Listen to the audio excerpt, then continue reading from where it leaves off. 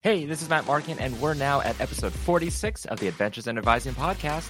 In episode 46, we chat with Melinda Anderson from the NACADA Executive Office, TJ Bokash from Johns Hopkins University, and Josh Linerode from Lake Erie College. Don't forget to subscribe to this podcast on your favorite podcast platform and follow us on social media, Instagram, Twitter, Facebook, and TikTok at Advising Podcast and YouTube at Adventures in Advising. Without further ado, here's the episode.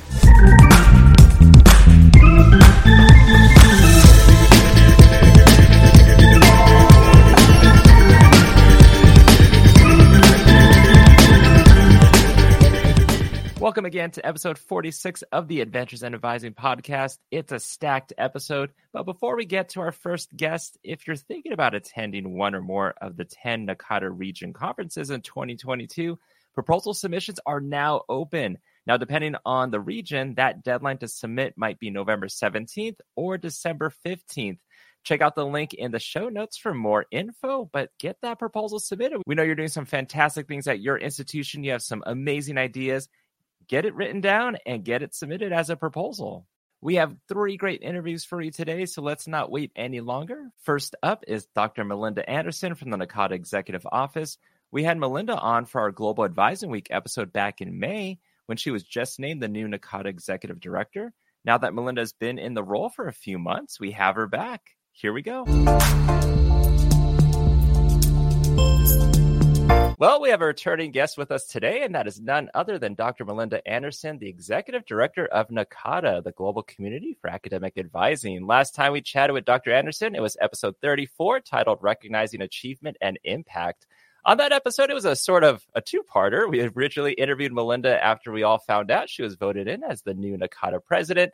And then maybe a week before the episode was to go live, we found out Melinda was actually going to be the new executive director of NACADA. So fun interviews, plural, to make that episode happen. But we're excited to have Melinda back now that she's been the executive director and chat with her some more. So Melinda, welcome back to Adventures in Advising. Oh, thank you so much, Matt. It's exciting to be back and so good to see you. Yeah, good to see you. And, you know, it's by the time this episode airs, it's going to be a little over 3 weeks since the end of the virtual and in-person annual NACADA conference that was hosted in Cincinnati. So my first question for you is, how's it been being back in Manhattan and coming off the conference? How was the conference for you? The conference was thrilling. It was exciting. I know that everybody was so excited to be back and to see each other. It had been about 2 years. You know, last year we did have a virtual conference experience. So it was just really good to just engage with your colleagues. But, you know, we were virtual. And I think being in the same space and being able to see your colleagues and to meet new colleagues, it was just, you could just feel the excitement. I know that people were just really thrilled to be in familiar spaces. I hope that makes sense, right? So we did have people who had never been to a NACADA conference before, and they were like, this is my first conference. This is really exciting. And then, you know, you had people who hadn't, you know, been there before, and they were just like, oh my gosh, this feels so normal to me to be back. You know, the pandemic has just really transformed the way that we think about our work. And so wanting to provide an experience where people felt like this is familiar, this is comfortable, but, you know, we had a hybrid format. And so that being a new experience for us to have an in-person and a hybrid format was new for us in terms of organizing that. But I think we did a fantastic job in being able to provide 2 platforms for people to take advantage of. And that content is still available for 45 days for everybody to be able to have access to. And so, you know, trying to get that off, I think people did a brilliant job. And we've learned a lot of lessons along the way that we'll be able to use to improve in Portland. Yeah, absolutely. You know, I was telling Ryan Shekel on our last episode that it didn't feel as weird being back. It's like, how's it going to be? You know, we're back 2 years later. We have some of the restrictions with COVID, but it felt like we're, just continued on where we last left off. And it was nice seeing everyone in person instead of on a computer screen for the last 2 years. So a lot of great sessions and getting to see like people that I've considered my friends now in advising and in NACADA was so wonderful. And I guess going off of that, From what you've heard, even though it's been a few weeks, what's been the feeling, I guess, from attendees, both in person and who attended virtual, about how they felt about the actual conference? That's actually a really great question. In terms of, I think when people were, registering and getting prepared, I think you're right. The idea of like, what is this conference experience going to be with COVID restrictions in place? We put the health and safety in terms of people having to either submit vaccination cards or take a COVID test before they enter the experience. But honestly, that was a part of the registration process, part of the check-in process. Yes, people had to wear masks. Yes, we had social distancing. But I think you're right. Because you're doing that at home or you're doing that on your own campuses, because you're experiencing that in other spaces, it really just feel like, hey, this is, a normal experience. I'm still seeing my friends. The idea, we had the bracelets where you could determine how much social distancing you want. Red, we said, 6 feet. Yellow was, elbows, and then green was high fives. And so I think that being able to tell your peers exactly what your level of comfortability was, I think really made a difference. But I think in terms of the sessions and in terms of people getting what they needed and feeling not just inspired, but informed and feeling comfortable being able to return back to their campuses, we're asking ourselves a lot of questions in terms of how do we continue to engage our students? What does support and holistic advising look like? What does our presence in terms of an advising organization mean now during the pandemic? There's no post for us. We're still supporting our students who may or may not be struggling. We're still supporting institutions that might be hurting from enrollment. So when you think about the role that advisors play at, the 2-year, 4-year, private, public, there's a lot of questions that still need to be answered. And so coming and seeing your colleagues, yes, that's helpful, but people are there to get information. They're there to get research, scholarship, and to engage differently in order to take really good information back. So providing that virtually and then being in person are just those two modalities in order to get the information that you need in order to be able to make a difference on your campus. Yeah, and that's an excellent point, especially, you were yes, we want to see our friends and have fun, but also we're trying to learn. And it's all about making those connections, right? And one great example, I think, is we were both sitting at a table for breakfast, and randomly someone stops and asks, "Hey, could I sit with you?" And of course, we sit there and do the whole, like, what's your name? What school are you from? But this is a person, a provost from Wisconsin. And he starts talking about, this is the first NACADA conference, I believe he said, and that he mentions he recently hired someone from California, and it turned out I already knew who that person was. But then it led into a great conversation that I really got to witness you and this provost kind of really start talking about what academic advising really is and how it can improve at their campus. We started talking about technology in advising. And it's like such a small world, but also you had this powerful conversation. And I just remember him saying, like, I just happen to now be at probably the best table because he got to interact with the executive director of NACADA and now kind of made a real connection. Yes, no, that is actually a really great point, because that's exactly how it happens, right? You never know who you're sitting next to, and you're having this powerful conversation that can really transform the way that you think about your work and the way that you think about how you're going to approach some of the either issues or concerns, or how do you take advantage of those opportunities when you get back to your campus.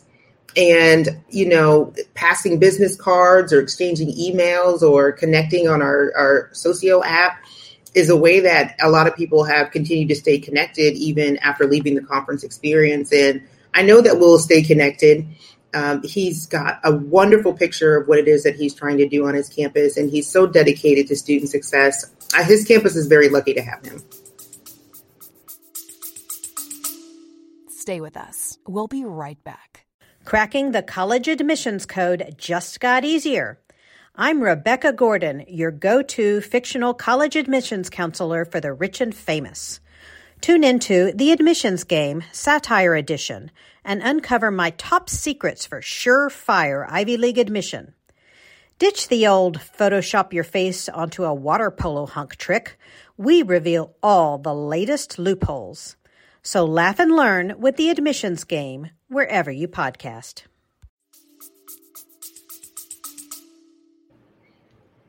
Absolutely. And that's a shout out to Dr. David Travis over in Wisconsin. And who knows, maybe we might have David on as a podcast guest soon. We'll see. Yes, I would love to do that. And so I guess with a lot of the changes with the conference, having the virtual component, how do you think this impacts future conferences? Do you think virtual component's here to stay? I know you can't make any promises or direct answers, but I mean, what are your thoughts?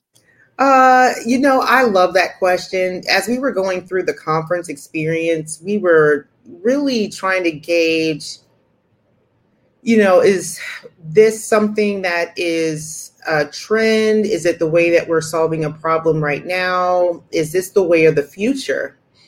When I talk to campuses now, a lot of people are telling me about how their virtual services are providing access and opportunities when you specifically talk about particular student populations, when we talk about adult learners, or just providing a safe space for students to have access to advisors where they wouldn't normally have the opportunity to have access to them, whether that's because they're working or I wouldn't normally have time to drive, find a parking space, all those kinds of things, right, that come with complicating the idea of getting to your academic advisor. And so when we think about this hybrid dynamic, I really do see that it's the way of the future. I mean, when you think about virtual advising services, the access and equity standpoint that many of the campuses are looking at virtual services providing opportunities for, when we think about how do we support our global community when we talk about access, when we think about the format of a virtual experience and how we engage in a virtual format, we know that we have some work to do. But the access and the affordability points are things that we need to continue to explore. And we need to figure out what does that mean for us as an association. But I definitely think that there's something that's going to stay with us as we move forward. It was undeniable about how people felt, wow, I can still attend a conference even if I can't physically get there, if I have issues and I don't want to necessarily put my health at risk, or when I think about senior level administrators, maybe there's content that I want to have access to, but I can't afford the time right now in this moment to have immediate access to what's going on. So when I think about some of the lessons that we've learned, it wasn't the idea that this won't work. It's how do we make this better? How do we provide different levels of content?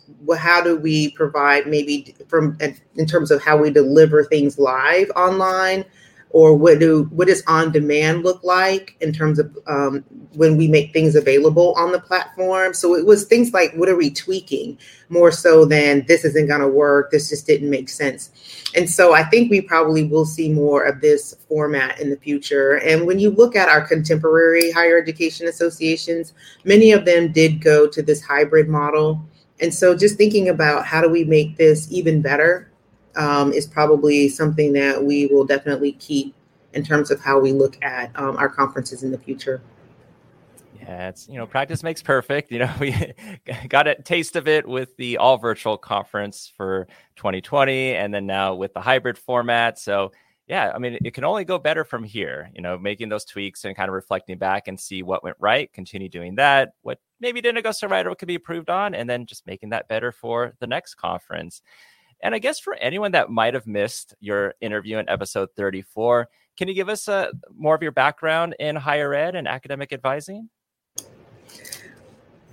Sure, I can do that, Matt. I do recognize that, when we're in this space, it does feel very small at times where when I do run into somebody and I'm like, I know if I keep talking to you long enough, I know eventually I know somebody that knows somebody that knows somebody that knows you. Very similar to when we were sitting at that table with the provost. And it was just crazy, right? That you knew exactly who it is that he was talking about. And you're like, oh my gosh, I've worked with him. And so it was just amazing how sometimes that comes together. But I do recognize that maybe a lot of our members don't really fully know my background. And so I would just like to share a little bit. When I think about my work, I'm very passionate about student success and the student experience. I like to say that I was born in student affairs and raised in academic affairs. I came into this higher education space with a very strong lens in student affairs in terms of working in student activities in residence life. And then I also worked in a department first for academic advising at an R1 4-year institution, Virginia Commonwealth University. And then from there, I worked at the community college. And then I realized that when I think about my work broadly, the question a lot of professionals ask themselves is, what kind of higher education environment do I want to work in? What is geared best towards my skill set, and what kind of students do I want to serve and support? And so then I ended up working in a highly selective institution, College of William and Mary, liberal arts. And it really did help me understand a lot about the way that we think about liberal arts education and helping students when they think about majors and careers aren't linear, and what does it mean to have this broader perspective of education. And then that's where I realized I needed to get my doctorate degree. So I got my doctorate degree at the College of William and Mary. And so that's where I received that. But then I became very passionate about pre-health and advising. And then I took a position back at Virginia Commonwealth University for director of pre-health and pre-law advising. And then from there, I went to UNC Wilmington and was the director of University College, because, of course, I was very passionate about that first year and second year advising experience. And then was promoted to be an associate dean. And then when you think about as an administrator, and I know a lot of people ask me that question of, when do you know that you're ready to be, from an advisor to be a director of advisor and moving up in management or being senior level administrator?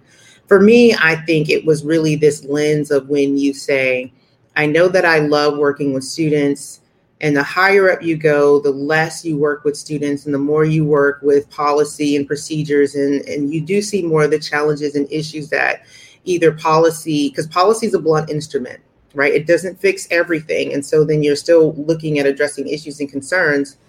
And so then I had an amazing opportunity to work at the Elizabeth City State University. It's a small HBCU in Elizabeth City, North Carolina. And so then from there is when I came into this position as executive director. And so I share all that because I think people don't understand that it was definitely a journey in terms of understanding, how do you want to work, what makes sense for you as a professional, what environment do you find that your skill set's going to make most sense for. And I had the ability to be connected with amazing mentors. I had amazing provosts. I had amazing deans. I had amazing colleagues that supported me along each step of my journey in terms of understanding how policy and procedures inform the way that we serve and support our students. And it takes time in that oven to cook, if you know what I mean, to understand, like, before you need to move to the next step.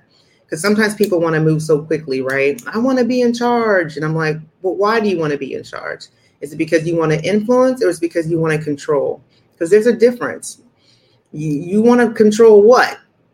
Is what I always tell people. What do you want to really control? And then what do you want to influence? Because you know that there's a better way to build a mousetrap, if you will. Because ultimately, my goal has always been, what is the best way for us to serve students? And it's not because I always had the best ideas, but how do you bring people together in order to serve our students to the best of our ability and talents?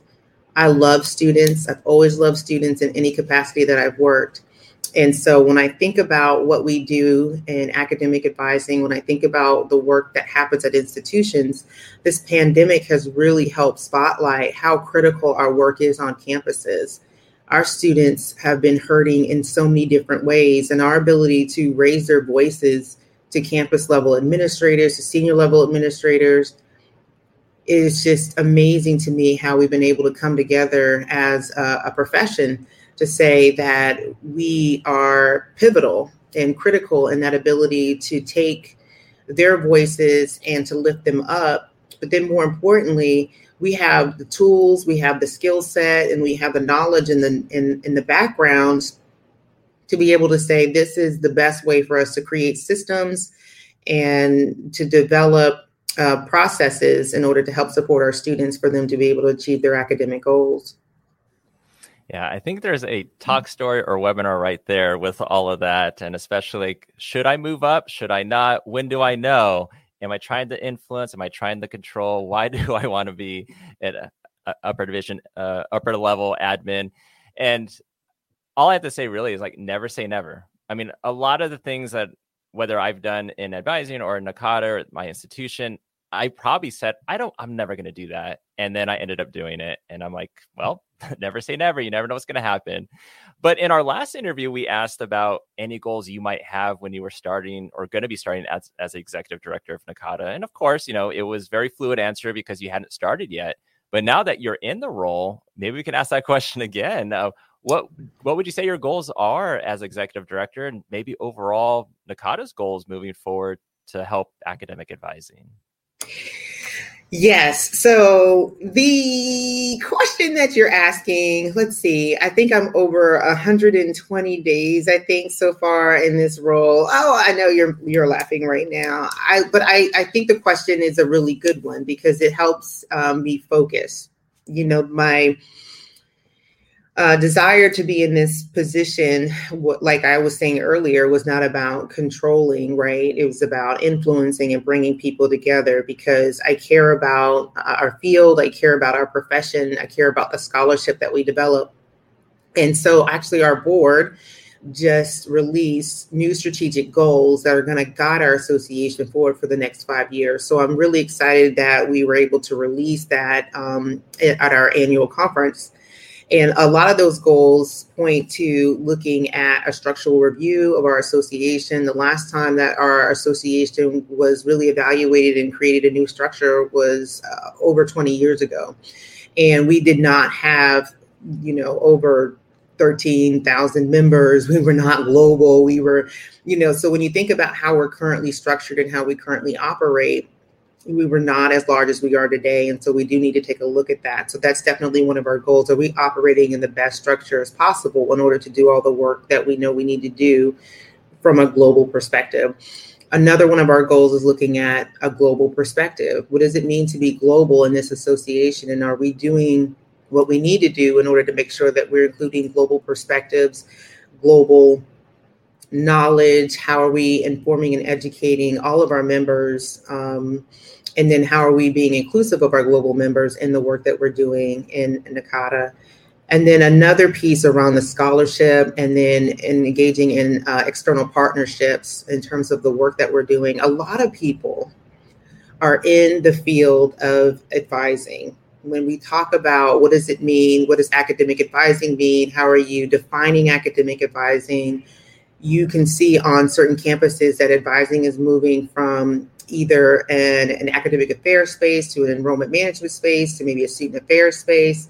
And so how are we engaging with those partners who are in those spaces and then connecting with them in terms of what does it mean to assess academic advising goals? What does it mean to create academic advising systems? If you were like me growing up in student affairs, you're going to look to student affairs assessment tools. You're going to look to you see what I'm saying? If you're in enrollment management, you're going to be doing the same thing. And so how are we connecting with our external partners and building those relationships? So when people are talking about academic advising, we're all on the same page in terms of understanding what academic advising is and what is the best way to support our students. And so those are probably three of the main areas that I would say most immediately that we're thinking about in terms of understanding how we're going to be moving forward in the next couple of years. So, I mean, yes, it sounds like a lot of work, but I think it's very critical and necessary in terms of how we think about where NACADA is going and how we're growing and how we're moving. And then we're all doing this still within a pandemic space. And so I'm just really proud of the work that our EO staff is doing. I'm really proud of the work that the board and council and all three divisions, the region, advising communities, and our administrative division is doing in terms of continuing to move the work forward, because I know that our members are tired. They're tired of, with the work that's happening on their campuses in terms of supporting students and then supporting just, what's going on in their own homes. and then they still turn around and do great and brilliant work for NACADA. And so from the bottom of my heart, I just always want to thank everybody who continues to support the work and the vision and the mission of our association, because many of our members, well, not many, all really are doing this because they're volunteering to support the work that we're doing. And I'm just always in awe of how much they love this association. And I'm just very grateful and thankful. And so just wanting to continue to keep our hearts raised in this work because it's critical for our students. Yeah. And I think, with members continuously renewing their membership, it's because they believe in academic advising. They believe in their students. They believe in NACADA. They believe in what NACADA can do with moving advising forward and helping them to bring things back to their institutions. But it's just like you're saying, too, it's a global community. And I know some people still want to call it the National Academic Advising Association. It's like, no, we are NACADA, the global community for academic advising. And it's not the national conference, it's the annual conference because we are global. We have partners everywhere. And one of the things, and you were talking about kind of like how busy and how kind of tired the advising professionals are. And one of the things we keep hearing is student retention, but then also a lot about advisor retention, and that there's probably many, if not already, many who've left advising and higher ed altogether, whether that's due to being burnt out, dealing with policy changes at their institutions, realizing during the pandemic that they have other things they want to do in life. Have you heard that? And what do you think NACADA's role can be in that? I have heard that, unfortunately. When we think about, this fatigue, when you think about all the changes that have been happening on campus, when you think about compassion fatigue, it would be probably one of the things that I speak on the most lately when I was being invited to campuses and doing keynotes on Zoom, just talking about compassion fatigue, not pouring from an empty cup, really just trying to lift people's spirits and talking about morale. I was seeing a lot of that. It wasn't as if people didn't recognize that their institutions were saying, yes, thank you, I appreciate you, but it was the pace. Working from home, I think that there was a lot of, I don't want to say misunderstanding. I think it was just this concept, right, that, you're working from home, so you don't have to commute, you don't have to do this.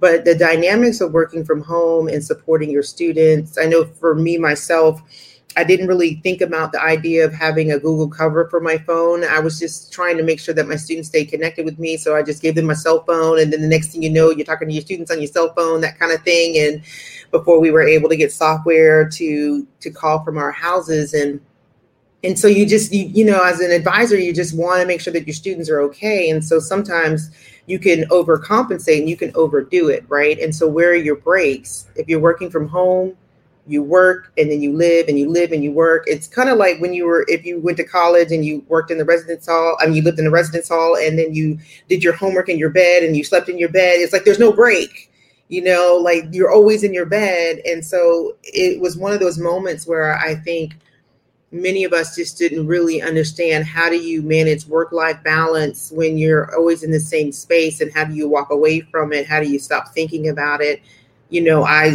Even with the pandemic, people were still living in tragedy. People were still losing their loved ones. And maybe it wasn't because of COVID, but maybe, I still lost my grandmother, or I still lost my mother, or I still lost my child, or I still lost my job. And, and you're dealing with the stresses of money and finances. And then you want to talk about registration, you know what I mean? Like you just have to pause sometimes, and then you're taking all that in.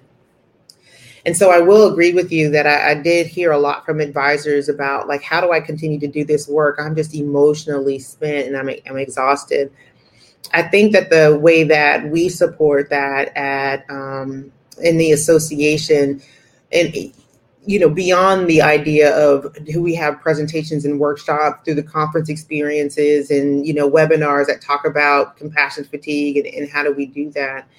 When I think about advisors, for example, that may be furloughed or laid off, or, what are the ways that we can connect with those who may be looking to retool their resumes, looking for people to help them think about maybe if I took a break, what does this look like for me? Maybe I need to be rejuvenated in some way.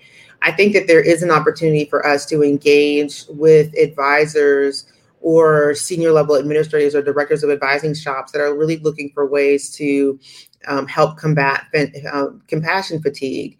I know that that's really been kind of the key topics that I've been talking about lately when I've been invited to. So I think that there is a role that we can play.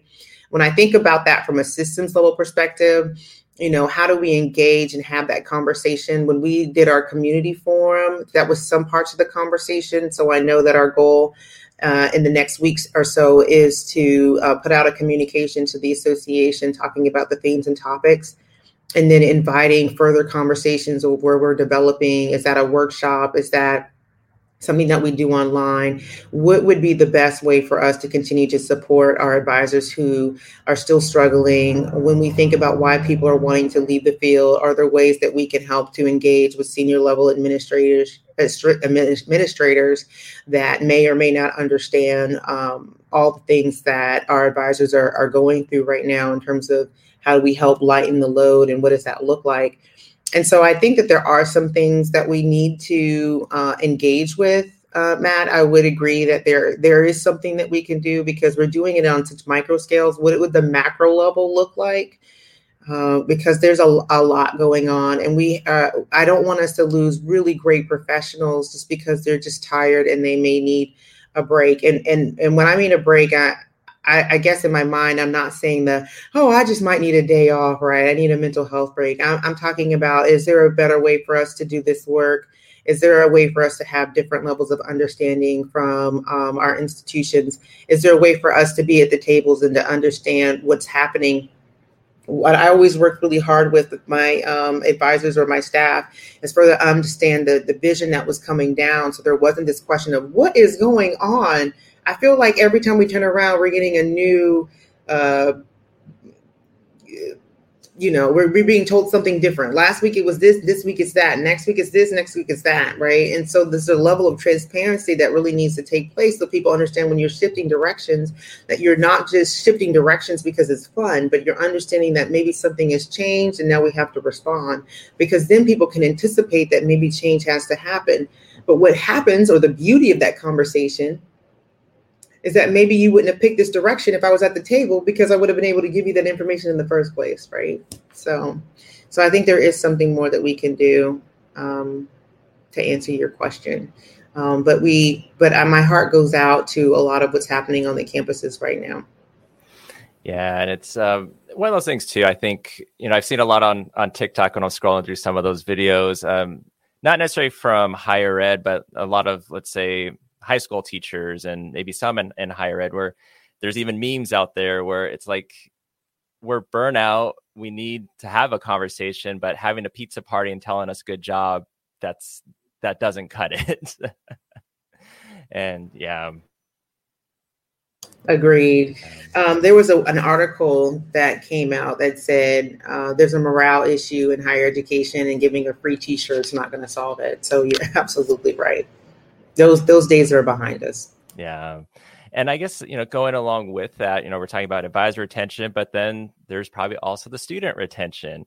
And during the pandemic and, still in it, but during probably fall 2020, we probably saw a lot of institutions struggle with either getting students enrolled or had a large drop off in retention after that semester ended.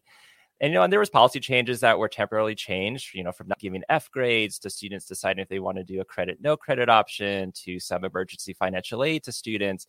And I guess we would still say, with the pandemic still going on, many of us have returned back to our institutions. You have students on campus, but you have some students that want to remain online. Maybe some students have on-campus classes, but then also have some online classes at the same time.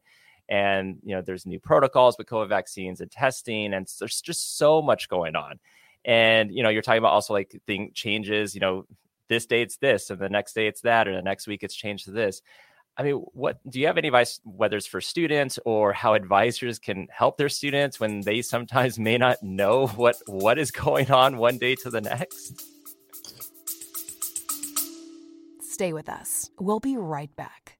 You love listening to podcasts, but have you ever thought about starting your own podcast? Maybe you want to build a brand, grow your business, or are looking for an excuse to talk about your favorite hobby. Whatever your reason for making a podcast, Buzzsprout is the place to start. Since 2009, Buzzsprout has helped over 300,000 people launch their own podcasts. Buzzsprout walks you step by step through the whole process and will give you powerful tools to start, grow, and monetize your podcast. Ready to get started? Click the link in the show notes to get our free step-by-step guide to starting your podcast today.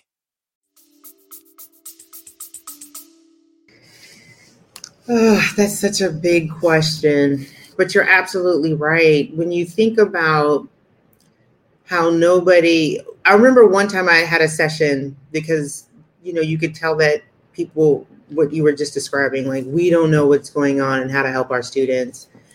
And I was just talking about the idea of grace, which I know sometimes is a concept that people are like, okay, great. Yeah, let's talk about grace. And I was like, okay. And I said, raise your hand if you've ever been in a pandemic. And I was like, and if you raise your hand, you're not telling the truth, because the last one was, and everybody started laughing. But the reality is that nobody really knows how to manage this. And they think that they may know, and then they are changing quickly in order to address whatever gap which was revealed based on the decision that they made. In my last institution, I think we did a really good job of pulling as many people to the table as possible so that we were covering the gaps and the blind spots. That still doesn't mean that we made all the decisions correctly.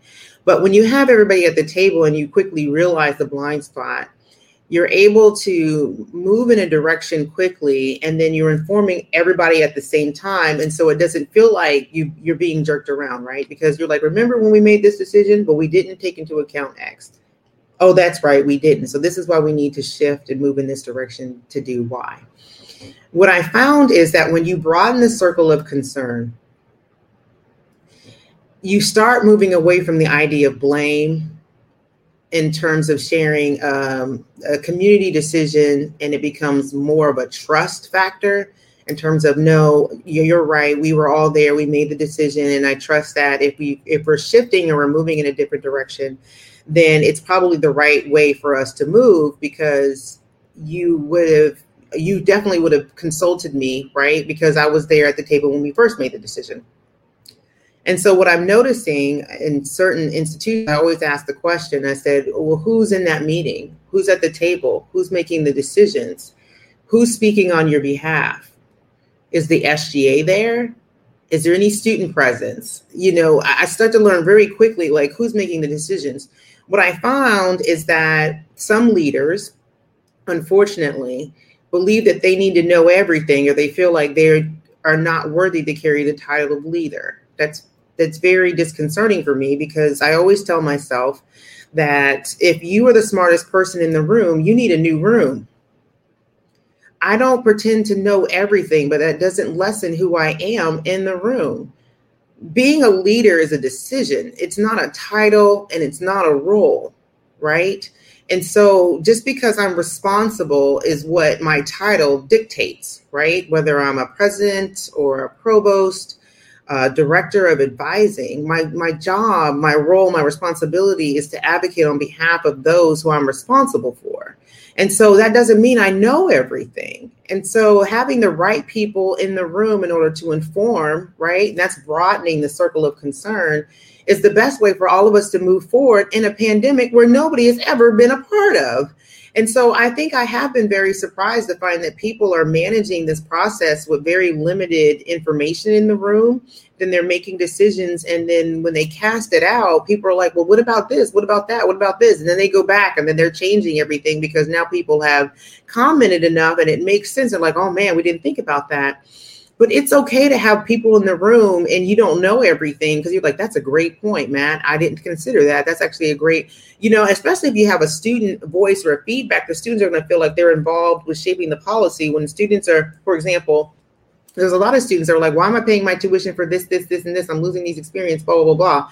But if you talked about COVID policies and protocols and we can't get you sick and there's no way for us to fix this and that and that and that, then students would have recognized like, well, we can't use these services right now for this semester until they fix this, until they fix that, until they fix this. It's all about transparency on some level. I understand that we can't always explain everything. And so I feel like that is kind of the challenge that a lot of campuses or institutions are facing. And I don't pretend to know all of what people feel comfortable in sharing. But I've always found that my mentors have always really explained to me that, Melinda, you really need to have people around you who are able to provide a certain level of expertise to guide you in your decision making. You are not going to know everything, and you should not know everything. And so that's how I've always really operated in leadership, and especially in these particular situations where advisors who are having that direct connection to students, who are feeling everything that students are feeling right now in these moments as to why I won't re-register. Maybe the student's planning to come back in the spring, but like you said, if I needed financial support, if I'm going to be online, do I have a laptop in order to take classes online? I'm taking these classes on my phone. I could take classes, but I can't pay for books. When you think about how that information or that feedback loop can give that information back to either financial aid, or the registrar, or to the provost, or, to enrollment managers in order to determine where those sources of funding could come down and be able to support student enrollment and retention, or looking at populations like our males. We know that our men are struggling in terms of being re-enrolled or transferring or coming back into school, or you're looking at particular majors. I mean, all that information and that data, Matt, is sitting out there, but who's looking at it and then being strategic about how it's being deployed? Those are some of the things that sometimes when I look at data, I'm like, who's responsible for steering and navigating and being strategic in thought and mind in terms of how we're shifting the way that we're deploying resources and how we're moving forward? But it has to start with listening. Yeah, definitely listening and active listening and actively engaging afterwards with that. And as we're running out of time, I have tons of questions for you, but I think we'll end with this one. And that's one of your favorite quotes is, "Not all who wander are lost." And I know my dear friend Evelyn Knox, this is also her favorite quote. And in one of her previous roles, she coordinated our undecided exploratory student population. And so she found that this quote was fitting for students trying to find their way through university, but especially with finding a major, and that it's okay to explore and not know what you want to do right now. So for you, why is this one of your favorite quotes? Well, I am an avid fan of Lord of the Rings. And so Tolkien's quote hits me in so many different ways. And I do know that when we talk about exploratory or undecided students, that is something that actually can be used to kind of frame their experience. But I think for me, what hits me at the heart is that sometimes we don't enjoy the journey. We're just so caught up in the destination and the goal. And I'm very goal oriented in that way, and sometimes I struggle with perfectionism, like things have to be perfect and I have to get this goal and I have to achieve this mark. And so sometimes my life can feel very driven to it doesn't matter how I'm just going to, hit that goal. And as I've gotten older, I just really want to slow down and enjoy the journey a lot more, as my parents have gotten older. And, my dad has Alzheimer's, and I just love sitting with him sometimes and just listen to him tell me just stories of when he was younger. And I just really enjoy slowing down and just enjoying the smaller things in life now, because I'm starting to recognize that, we're not guaranteed forever, Matt. And it is in the small things where joy lives. And so it's not always about our achievements, and it's not always about why we're achieving, right? But it's about what we're learning as we are changing, as we earn or move towards those achievements is what's really important, right? It's always the learning process. And so when I think about the wandering part of that statement, I know you're not lost because you're always learning. Yeah, perfectly said. And my boss has told me a few years ago that he's like, Matt, you always want to get to the goal and then you move on to the next goal. He's like, you never enjoy once you get to that finish line and just enjoy the moment or the journey that it took to get there. He's like, he's like, as much as like you keep wanting to get these goals and goals and goals, he's like, that's great. But it's like, you got to enjoy it, because you'll look back and be like, where did the time go? And that actually resonated with me. And I'm like, yeah, I really need to change that. And it's like changing or creating a new habit or changing an old habit. It is hard to do, but it is something I work on every day. But Melinda, if anyone has any questions, they probably everything they listen to, they're like, I definitely want Melinda either talk to our school, or I have more questions to follow up, or they want to reach out to NACADA or to you. What's the best way for them to reach out? Definitely the best way is just to email Mr. Anderso, so no N, so MRANDERSO at ksu.edu is the best way. I'm also on LinkedIn, so find me on LinkedIn is probably the best way. I'm really better with email, and LinkedIn social media platform is probably the best way to find me. And Matt, as always, I just want to thank you so much for your time, talent, and energy, and sharing this platform with us. I just always enjoy speaking with you. Oh, same. Always love speaking with you. And I have a feeling that you're going to be on this podcast very soon again. So we will see. But Melinda, thank you so much. A lot of great info. Love these interviews. So thank you so much for joining us for this podcast today. No, thank you, Matt. Thanks so much, Melinda, for being a repeat guest on the podcast and talking about NACADA's goals and your thoughts on both advisor retention and student retention. Can't wait to have you on again. Before we get to our next interview, let's check with Dane Zanowski and hear who he's interviewing next on Dane's Desk, which is part of the Adventures in Advising YouTube channel.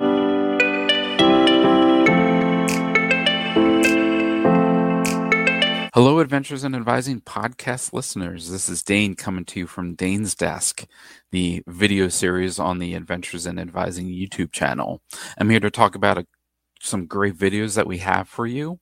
The most recent one that posted was with Philip Wilkerson from George Mason University. Philip talks about the importance of academic and career advising, so check that video out. And then coming up, we have a video with Lizzie Harmon, who is a program manager of academic support programs at the University of Washington. Lizzie talks about the importance of advisor self-care, so check that out as well. Feel free to connect with me through Facebook or LinkedIn if you have topic ideas for Dane's Desk, or if you want to be a guest on Dane's Desk as well. And as always, keep advising.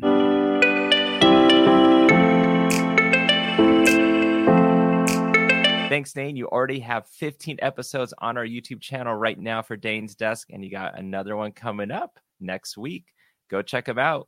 Up next, let's talk with TJ Bokash from Johns Hopkins University.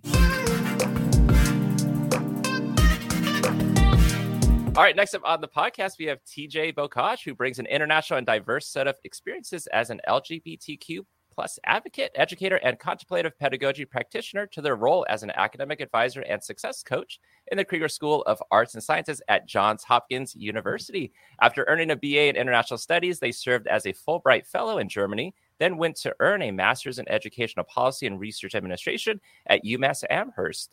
TJ was a regular panelist for the Stonewall Center Speakers Bureau, advocating for LGBTQ plus rights and educating students and professionals across the Northeast on LGBTQ plus topics. They have a particular passion for contemplative pedagogy and critical theory. TJ enjoys and continues to facilitate trainings around critical anti-oppression, contemplative practice, and mindfulness in higher education. They were a contributor to the Contemplative Pedagogy Working Group at UMass and are a member of the Association of Contemplative Mind in Higher Education, both serving to promote contemplative mindfulness practices across disciplines and in various academic and administrative units. At Hopkins, TJ teaches first-year seminars to assist students in transitioning into higher education.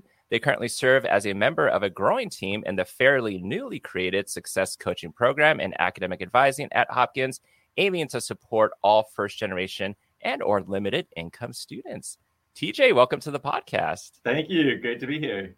Yeah, and we were talking before we started recording that we got to see each other at the NACADA Cincinnati conference just a little while ago, but only got to spend probably 30 seconds talking to one another to reconnect. I had to get all your swag, so. Yeah, absolutely. But we were talking for like 30 seconds and you're like, I have to go do a presentation right now. Yes. So it takes a podcast to reconnect with you after a few years. I'll take it. So usually we start these interviews kind of getting to know our guests. So for listeners who may want to know, who is TJ? Can you talk about your background in higher ed and academic advising? Sure. Yeah. I started off in higher ed when I started my master's program back in 2012. I tell everyone I took the scenic route to getting my master's. And when I started at UMass, I was working in a new role for leadership development in student activities and involvement. Actually was supposed to be the Pan-Hellenic Council advisor, grad assistant. But then they got rid of that role and created this new role. I was also super nervous about that because I knew nothing about the Pan-Hellenic process. So I was studying a lot, and so it was fine. So I started off there advising really, really large student organizations that did a lot of sort of traveling, very large scale programming, bigger contracts, things like that. And then I decided to pursue love halfway through my second semester. Drove back to Los Angeles. That didn't work out, but that's okay. We're still very good friends. And I was like, they do this in the movie, so shouldn't I give this a try too? So we did have that slow motion reconnection moment, which was really cool. But in the movies, there's also music in the background that plays. Yeah, we didn't have that. It was in my head. And then somehow when I was back there, I ended up working in the fitness industry again. That was an interesting part of my journey that happened. And then I was like, this is not for me. I miss the love for being on a campus and education, and just knew that that's where I was meant to be. So I returned, and they graciously accepted me back into the program. Technically, I think I took a medical leave of absence. I think, which was good on whoever helped me do that, because I didn't even know how important that was to returning. But I actually did a leadership presentation at a seminar for peer mentors and advisors. And I remembered the grad assistant who was in the same program and the individual that I helped with that course. And I was like, hey, I know your grad assistant is graduating. Is that position still going to be available? Lo and behold, I ended up working in the College of Social and Behavioral Sciences at UMass upon my return. And it was a fantastic experience in their advising center. And that's where I got my advising start. My official academic advising start. So yeah, that's how I got there. And then take it from there. Yeah, nice.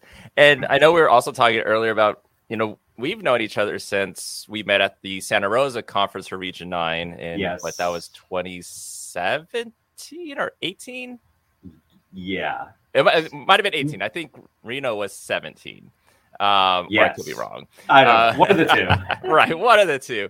And you're working at LMU at the time. Mm-hmm. And then we have a connection with Mike Sersasimo, who's at LMU. And then we connected again at the Phoenix conference. Yep. And then was that the last? That was the last time we saw each other. Yeah. And then reconnect for 30 seconds at the Cincinnati conference. How was that conference for you, by the way? It was overwhelming. It's sort of like, I think like anything, going back to something that large scale, and also hybrid in a new city, in a state that has different sort of regulations and sort of mandates in sort of the COVID world that we're living in. It was exciting in many ways, but also hyper anxiety provoking in many other ways. I'm grateful I did it. I mean, it was I wouldn't have gone if I didn't receive the honor that I received with my colleague Wyona Porath for being best in Region 2. So we had to fight for funding to get there, because they had allowed us to go, and then they reneged on the funding right before the conference. So luckily my appeal went through, and I was able to go and be there to present with Wyona. I didn't want to let her down. We did it. It was fabulous. I love sharing the message and content of the work that I like to do.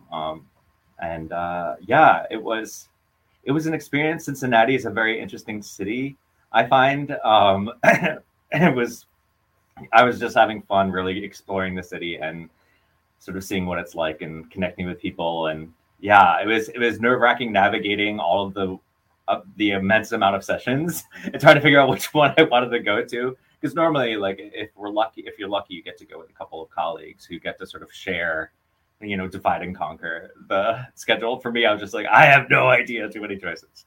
But yeah, it was a good experience. The presentation went really well, and it was nice to see and meet a couple of new people. I got to meet Wyona's Yale Emerging Leaders Program mentor, Kathy Davis, who's fabulous. And then I met a couple of our other friends at karaoke, and anybody that knows me knows I'm a karaoke fiend, so I will always say yes. So yeah, it was interesting. I liked flying again, so I'm hopeful. I've been trying to get back to Germany for a long time now. For several years, I haven't been able to go for various happenstance reasons. So fingers crossed this summer I get to go back. Yeah, Cincinnati was one where I grew to love the city, but it took a while towards the end. Yeah. So I think you understand what I was saying with that. Yeah. And I do want to talk about Germany, but I do want to first talk about your presentation that you did with Wyona. So that was navigating burnout in academic advising through mindfulness. And like you said, it was a Best of Region winner. So first, if listeners probably have a question on this, what's a Best of Region winner? Like, how does one win that? I found out like right as I started vacation during a very bizarre time in the summer, and it was such a pleasant surprise, totally unexpected. So this past year we had a virtual Region 1 and 2 combined conference, kind of like we did with 9 and 10 many years ago. It feels like it, at least. Wyona had approached me because I had been doing, I think I did like 15 or 16 or 17 workshops in the span of time that I was at Hopkins in person when I started my role, and before we went into to all virtual quarantine. So she knew I had a background in mindfulness and contemplative practices, and how it kind of can fit in with advising in higher ed administration roles. And so she just said, hey, I have this idea for a presentation. I've done it before, but I know you have a bit more experience on the mindfulness side of things. So would you like to co-present? And I said, of course. And she submitted. She's like an expert proposal writer. So she submitted and we got accepted to present at the Regional 1 and 2 conference. And then I don't know how they decide. It's got to be, I guess, from the reviews afterwards. So I don't know how it happened, but it happened and it's amazing and it was really cool. And who knows if it'll ever happen again. So I had to make sure I took advantage of it. Apparently we get a plaque or something. You didn't get it? No, I guess our region person wasn't there or something. So they're sending it to us. Okay. Yeah, because I think usually if the region person's there, they'll take the plaque to your presentation, kind of surprise you, and then kind of embarrass you a little bit for the presentation. Aw, yeah, that's okay. So you missed out on that, but you're always presenting, so I figure you'll have another Best of Region at some point. We'll see. That's never the goal. Yeah, no, of course. I mean, it's kind of like, hey, if it happens, it happens. But yeah, I think it is based off the evaluations. But I think it also just is a testament to the topic, how it was presented, and how engaging it was, and just that attendees got to take something out of it. They had takeaways. Yeah. And, and the way you present, I mean, I attended one of your pre-conference virtual workshops earlier this year, and I had a blast, and I thought it was fantastic, which was also on mindfulness. Yes. but speaking of mindfulness for listeners, how would you define mindfulness? And do you think there's any misconceptions that people have about mindfulness? Oh God, defining mindfulness. There's no way to simply describe it, but it's basically, it's a lot about, here are the buzzwords: being present, interconnectedness, sort of non-attachment, non-judging, a lot about reflection and letting go and sort of really navigating how you exist in the world and being intentional and and it's a practice. It's something that You have to, that's not something that you can, again, in many of my presentations, we talk about mindfulness. And it's like, you can't really fully access mindfulness in one workshop. It's something that you have to continue to sort of engage in and develop, but it's worth it. And so over the years of developing ways of teaching and presenting and bringing people into that space, I've learned a lot about what needs to happen and how to make it work for people who are sometimes skeptical about mindfulness, right? And I think people are skeptical because either one, they've never experienced it or realized that they've experienced it, or two, they've experienced it in the context of sort of like mindfulness, sort of productivity booster, rather than something that's about your entire life and being. And and I think that can sometimes put a negative taste or skeptical taste in people's mouths. And so when they see that, they're like intrigued, but they're kind of like, meh, what is this hokey pokey business going on? So, yeah. Yeah. And with your presentation, like you were talking about mindfulness and then burnout, and that's a huge topic. I mean, I think especially right now. Right. Exactly. Mm-hmm. And so in your presentation, I mean, not to say like, okay, give us the whole spiel about your presentation, but in it, you were talking about like the burnout cycle. Mm-hmm. You know, any quick tips you have for listeners who are like, I think I am burnout and I don't see an end to this. Is there a way to kind of break that cycle? Yeah, I think it was kind of inspired by a question when we did the pre-con. There was somebody that asked about when we did our virtual presentation, Mariona and I, somebody asked, how do you create positive responses to stress? And it really comes down to interrupting, number one, identifying when you're getting there, right? So it's like, for me, having lived with an anxiety disorder for a long time, I've learned to identify my own benchmarks, sort of like behaviors or ways I'm feeling or thinking or acting or reacting. So I start to sort of, in anything that you're trying to do when you're trying to sort of break a habit or cycle, you have to sort of learn to pay attention, to be mindful of what you're experiencing, and be able to say, okay, wait a minute, this is something that I know is contributing to me getting to a place where I'm going to like either be totally burnt out or stress. You usually stress, there's two different cycles. So burnout comes after we don't deal with the stress. That's when you're like completely shut down and need to recharge and revisit. But yeah, so it's sort of identifying your own benchmark so you know when you're reaching sort of the point of stress before you go over the edge. And then also one technique is recognizing that stress is when you're aware of it, is an indicator. It's something that you can actually engage in mindfully and intentionally, which I think we forget. Like we forget that we can actually look at stress as a positive sort of beacon or turnstile that we're able to like engage in to sort of redirect, reconfigure, and take action that will benefit us, ourselves, and everyone else around us consequentially. And the other piece of advice is from mindfulness practices is to greet your emotions. So a very simple technique that I think I probably talked about in our pre-con was to say hello.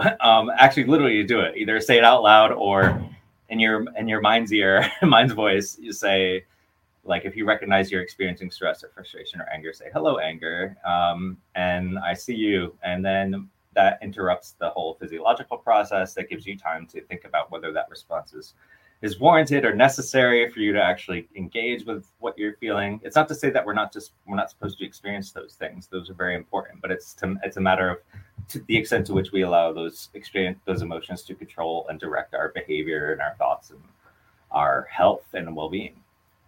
Yeah, and definitely great tips. I mean, and of course there's more. And I would say, like, if listeners, if ever TJ is presenting, please go to their presentation or the pre-con. And speaking of pre-con, so one of the interesting things that I think you did, and maybe you do it in all your presentations, I don't know, is the icebreakers. Like, usually there's the traditional icebreaker. All right, talk to your partner, get their name, what institution they're from. Oh, yeah. And You're like, I'm not about that. Can you talk about some of the icebreakers that you do? That's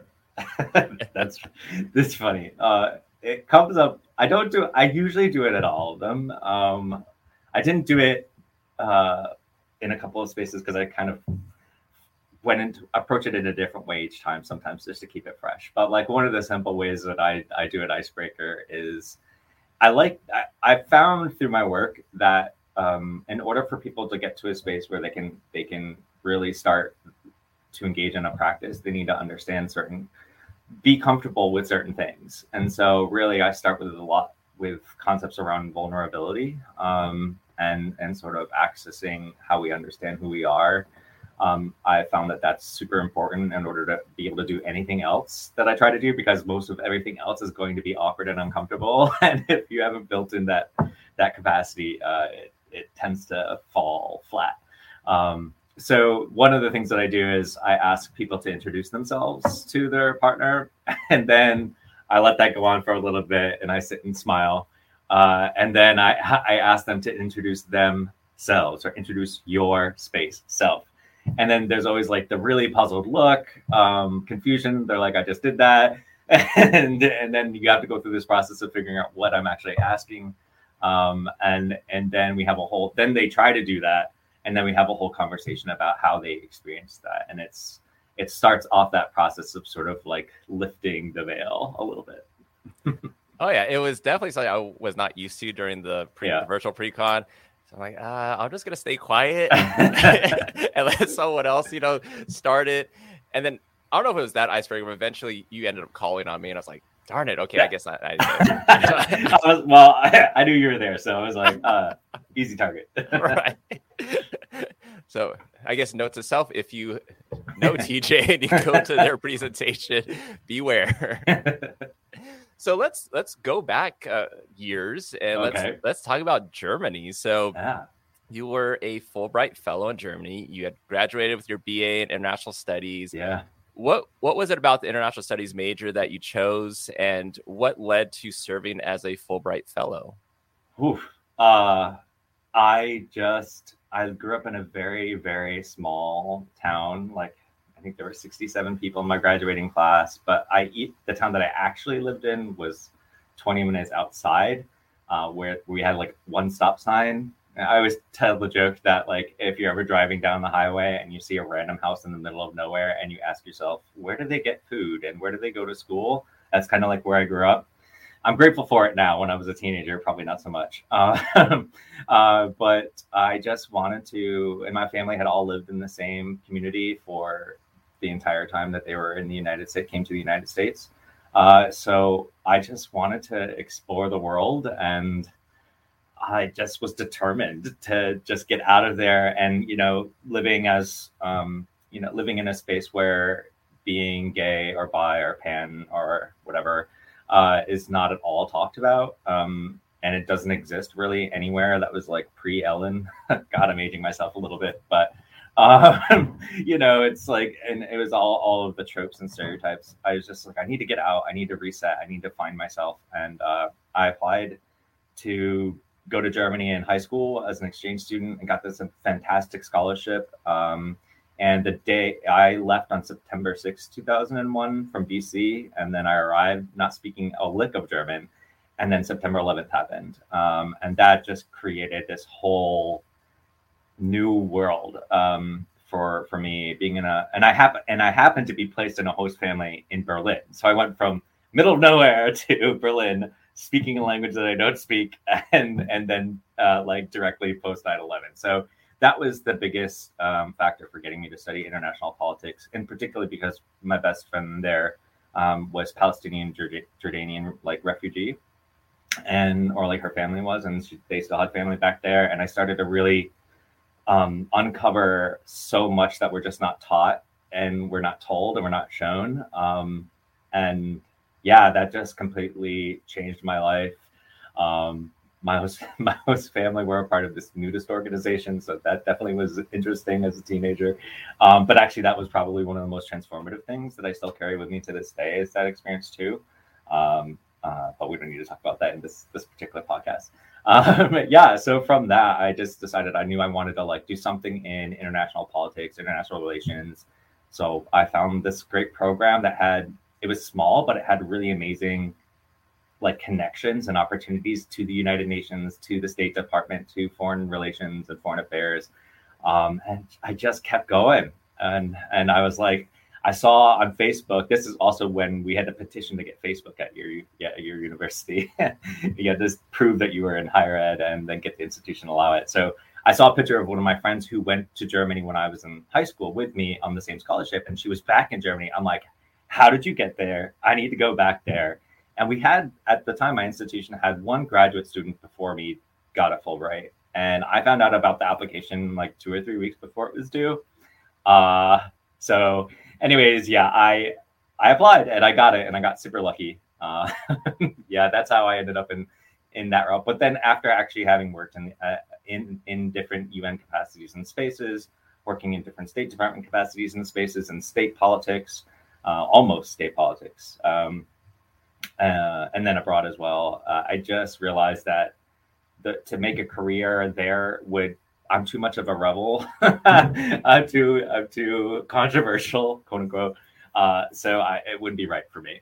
So that's where I made a shift. And I also got sick, unfortunately. So that really interrupted that particular part of my journey. Yeah. And so I didn't read it in the bio, but I want to ask you about is that you also were a lecturer for the U.S. consulate promoting U.S.-German relations. Mm-hmm. You were also a U.S. delegate at a NATO conference in Denmark. Yeah. How does this come about? I don't know. It's just the randomness of life and risk taking, I think, and being okay with being uncomfortable. I mean, if I'm willing to put myself in another country because I'm desperate to learn, I wanted to be bilingual. Like that was why I was going to Germany, and I wanted to experience the world, and I made it happen. And my goal was to speak to native speakers and have them not know I'm not a native speaker. And it worked. I got there.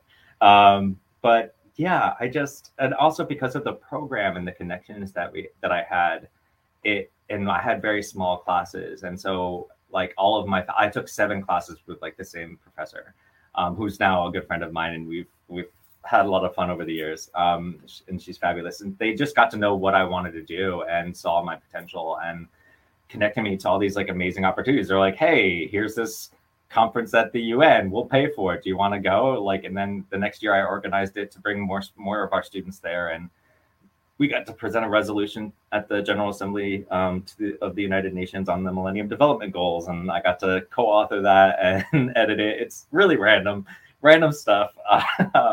There was and I just applied. I wrote an essay about something that I didn't know. A lot of what I've done in my life is to sort of say yes and then figure it out. So like that's how I got into giving presentations of workshops. I would just say, yeah, sure, I'll speak to this topic, and I'm like, okay, now I have to learn how to like present to people to bring a fresh perspective. That's always been my goal, is to bring something new, even if the information is already all there, right? How we process and collect it and think about it is my goal to influence. Yeah. Yeah, but it's like you put yourself out there, and Mm-hmm. and a lot of people, me included, probably at that years ago would have been like, no way, I need to be the expert already, and then maybe I'll present or go to Germany or something, Mm-hmm. But it's for you, it's like I'm just gonna go and then I'll figure it out along the way. But it's something I want to do, and yeah, I think that's really cool. Yeah, and that's what we do in advising too. A lot of the time is sort of, especially with first year students, for example, like they come in and they say, or are working with FLY students, first gen limited income FLY, is that, there's this fear of putting yourself out there because you don't already have it on your resume or in your back pocket. Mm-hmm. And we experience that, and students experience that in learning spaces too. Like when I have conversations with my students about like, do you raise your hand? Why or why not? And what allows someone to be able to raise their hand and speak up and participate. And so we sort of work through how you can, my favorite poet talks about growing bigger into the world rather than growing smaller. So how can they do that and empower them to do that? So yeah, and that's how it works, because you don't need to be there's no ownership. Like we like to pretend that there's ownership over ideas and knowledge, and once we let go of that idea, you can allow others to interact. You can grow yourself, because we sort of cut ourselves off once we think that we're experts, or we severely limit or slow down our learning and our growth. Very true. And talking about putting yourself out there, you in 2013, you participated in a TED Talk. Another random thing that TJ has done. And that one was a TEDx talk, to be TEDx talk. And to be fair. That one was titled Greet Death with a Smile. How did you get involved with this TEDx talk? And can you talk more about the Greet Death with a smile? Yeah, sure. Obviously it's cringe. It's always cringy to like look at myself speaking. So I don't really ever watch it. I've only watched it a couple of times since then. But I got involved actually because I was advising the TEDx group had just started, and so I was advising them and sort of helping them get position themselves to actually put on a TEDx conference at UMass, and which is a huge undertaking. And they had all these speakers lined up, and then they also had a competition for a student speaker. And I was like, well, is it open to grad students? And I was like, okay, but I didn't want to take an undergraduate student spot, so I was really conflicted. But I did it, and they came in. The two, the president, vice president of the TEDx team, came into my office and said, we're sorry, but you won. So they tried to they buried the lead there, and yeah, so that's how I got to be able to share my story, because I did it like a other version of it before with other presenters to get selected.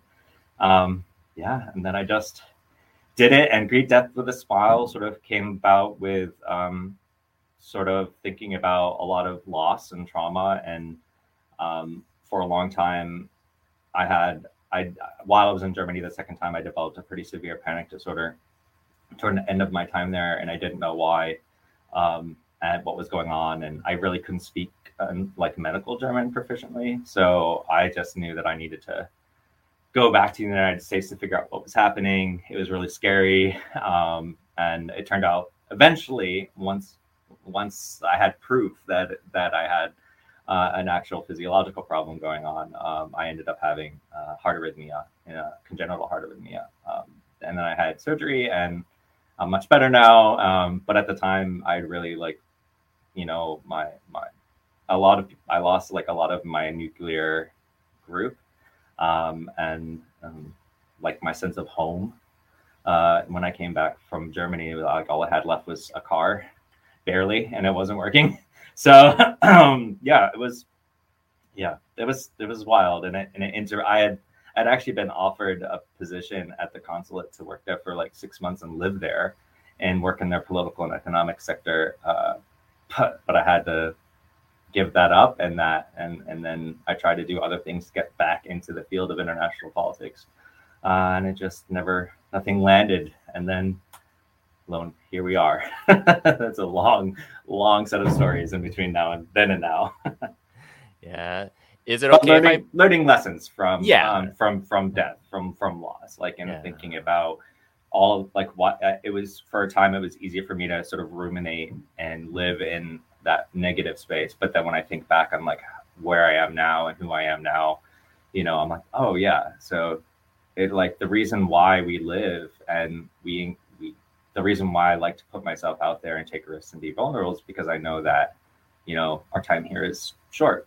And you never know how short. That's why I called it Greet Death with a Smile. Yeah. Is it okay if I put the link in our show notes? Sure.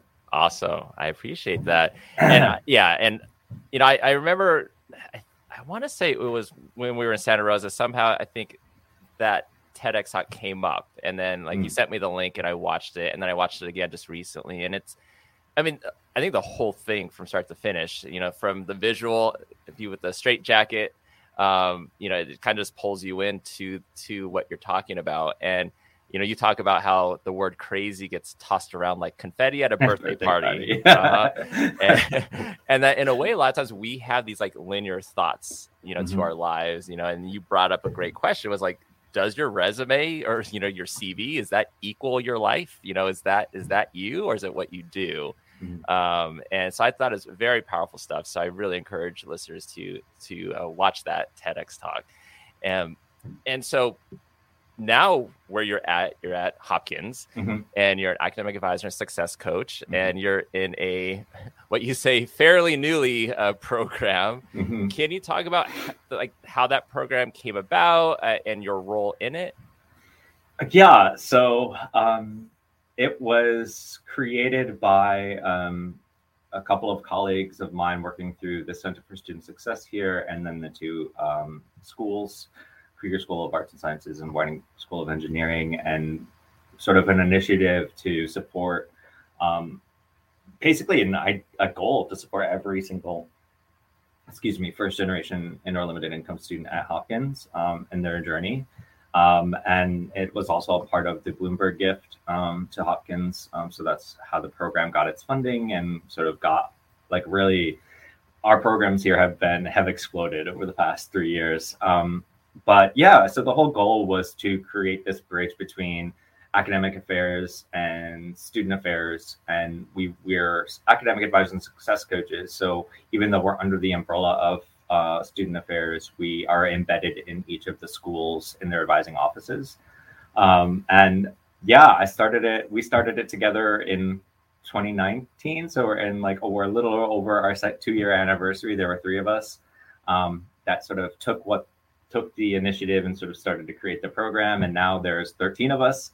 And we're supporting a really high percentage of our fly students, probably by next year, at the year after by the latest, we'll have every single fly student will have be a part of some sort of a program that sort of will support them, which is really cool. So we went from three success coaches and advisors and 90 students to now 11 coaches, a director. We didn't have a director at the time either when we started, so that was a interesting adventure to start creating a program and then bring a director in on afterwards. Yeah. So it's almost like what you're building the plane as you're flying it. Yes, we've used that phrase. I've used that phrase too many times over the past 2 years. They're like, TJ, stop. Yeah, I tell myself that. I'm like, I'm not going to say it this time. I'm going to use another anecdote. Right. But that's wild, though. Probably exciting, but nervous at the same time, where here's this new program. Okay, implement it, figure it out. But now it's to see where it started and where it is now and where it's probably going to go. That's wild. It is. It's a lot. I mean, I've learned a lot. I feel like I've grown a lot, and it's just, I don't know. It's the ideal. It's the dream, I think, for advisors. And I think what we get to do is not separate from what advising is as a profession. The program is intended to build the capacity for advisors to do the work that they know that they want to be doing as much as possible, to provide all of their students with sort of what they like, an individual sort of support system that meets their individual needs and helps them along their own path.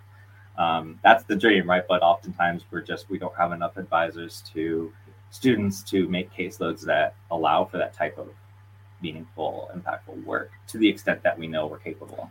Right.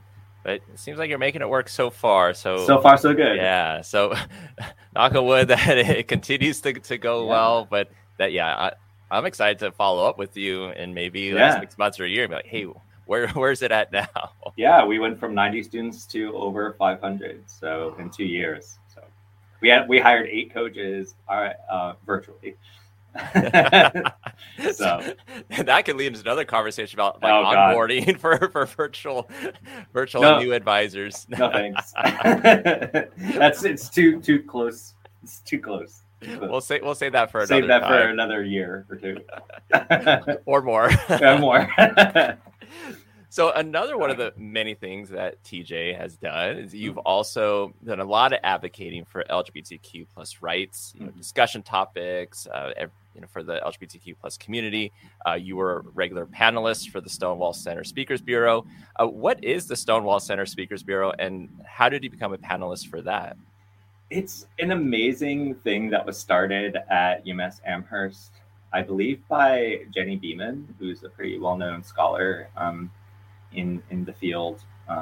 And it was an initiative to bring folks from all identities on the LGBTQ plus spectrum into any space, whether it be classrooms, in higher ed, high school, middle school. I was a regular speaker to a sex therapy organization. We got to speak at a Catholic-based sort of detention facility who were having struggles dealing with, the tenets of the faith and trans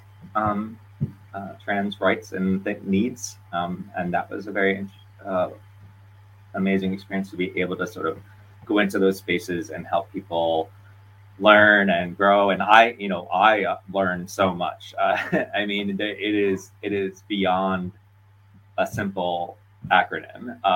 And I definitely was taught a lot and sort of learned how to correct myself and be more mindful of what I understood the community to be. And it was fabulous. I love doing the work.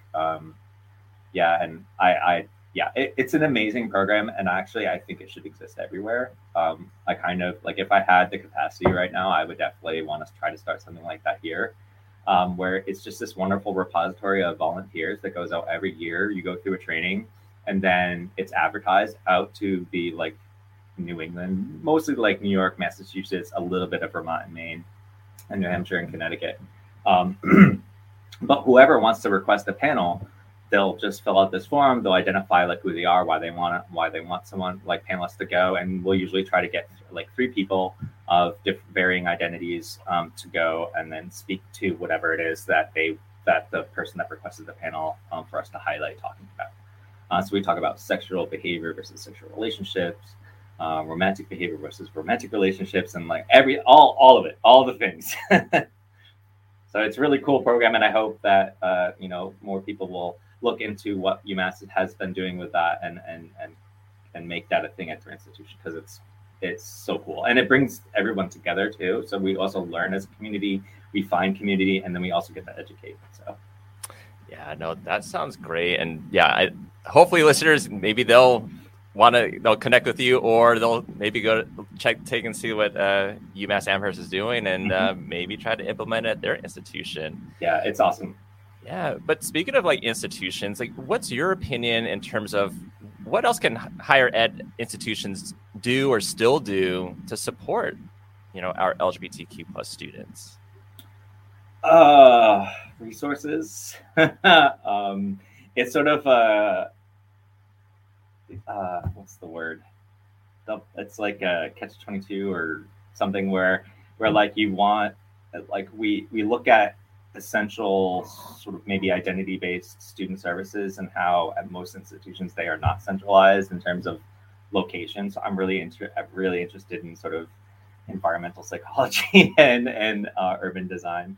But that's another thing. But if you look at where the LGBT center at UMass is located, it's very, very far away from the center of campus, but it's actually centrally located to all the first and second year students mostly.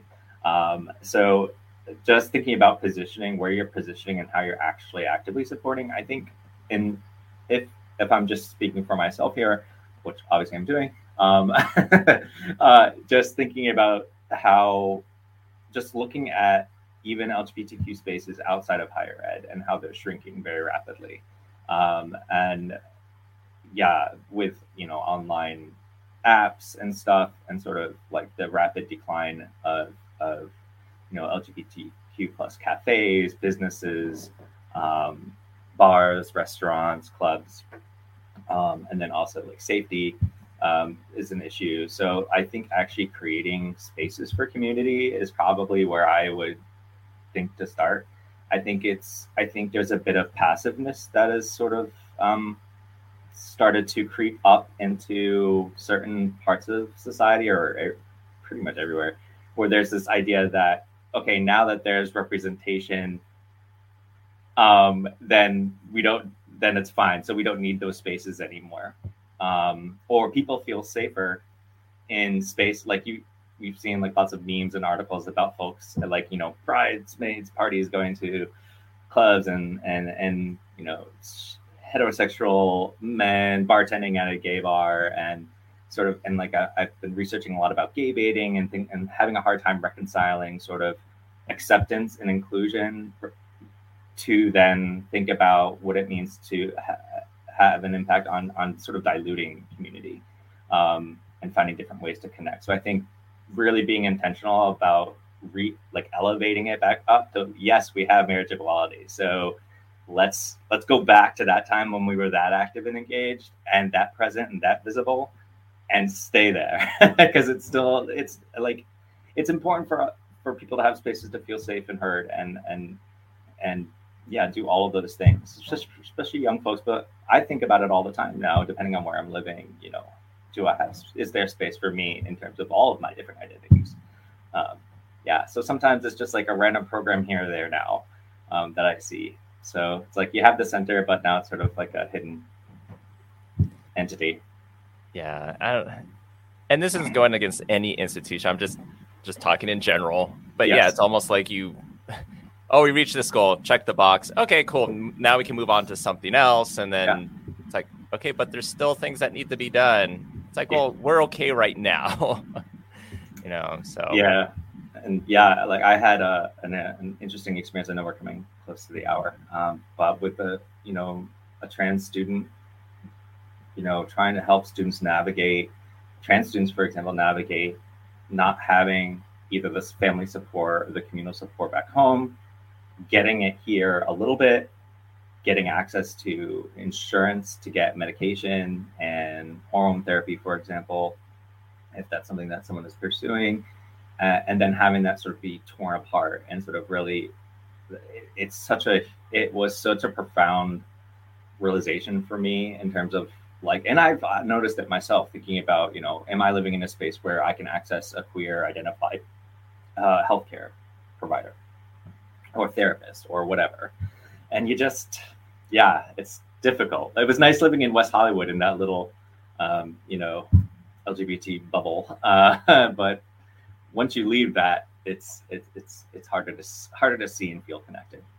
Yeah, and I feel like there's going to be more to this conversation, and we'd love to have you back on the podcast as well. But like you were mentioning, we are at time. But if listeners have any questions or they want to connect with you, what's the best way for them to do that?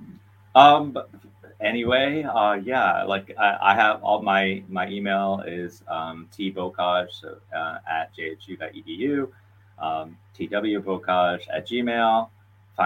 Try to find me on Facebook, LinkedIn, doesn't matter. Reach out to me. My info is on the Hopkins Center for Student Success website.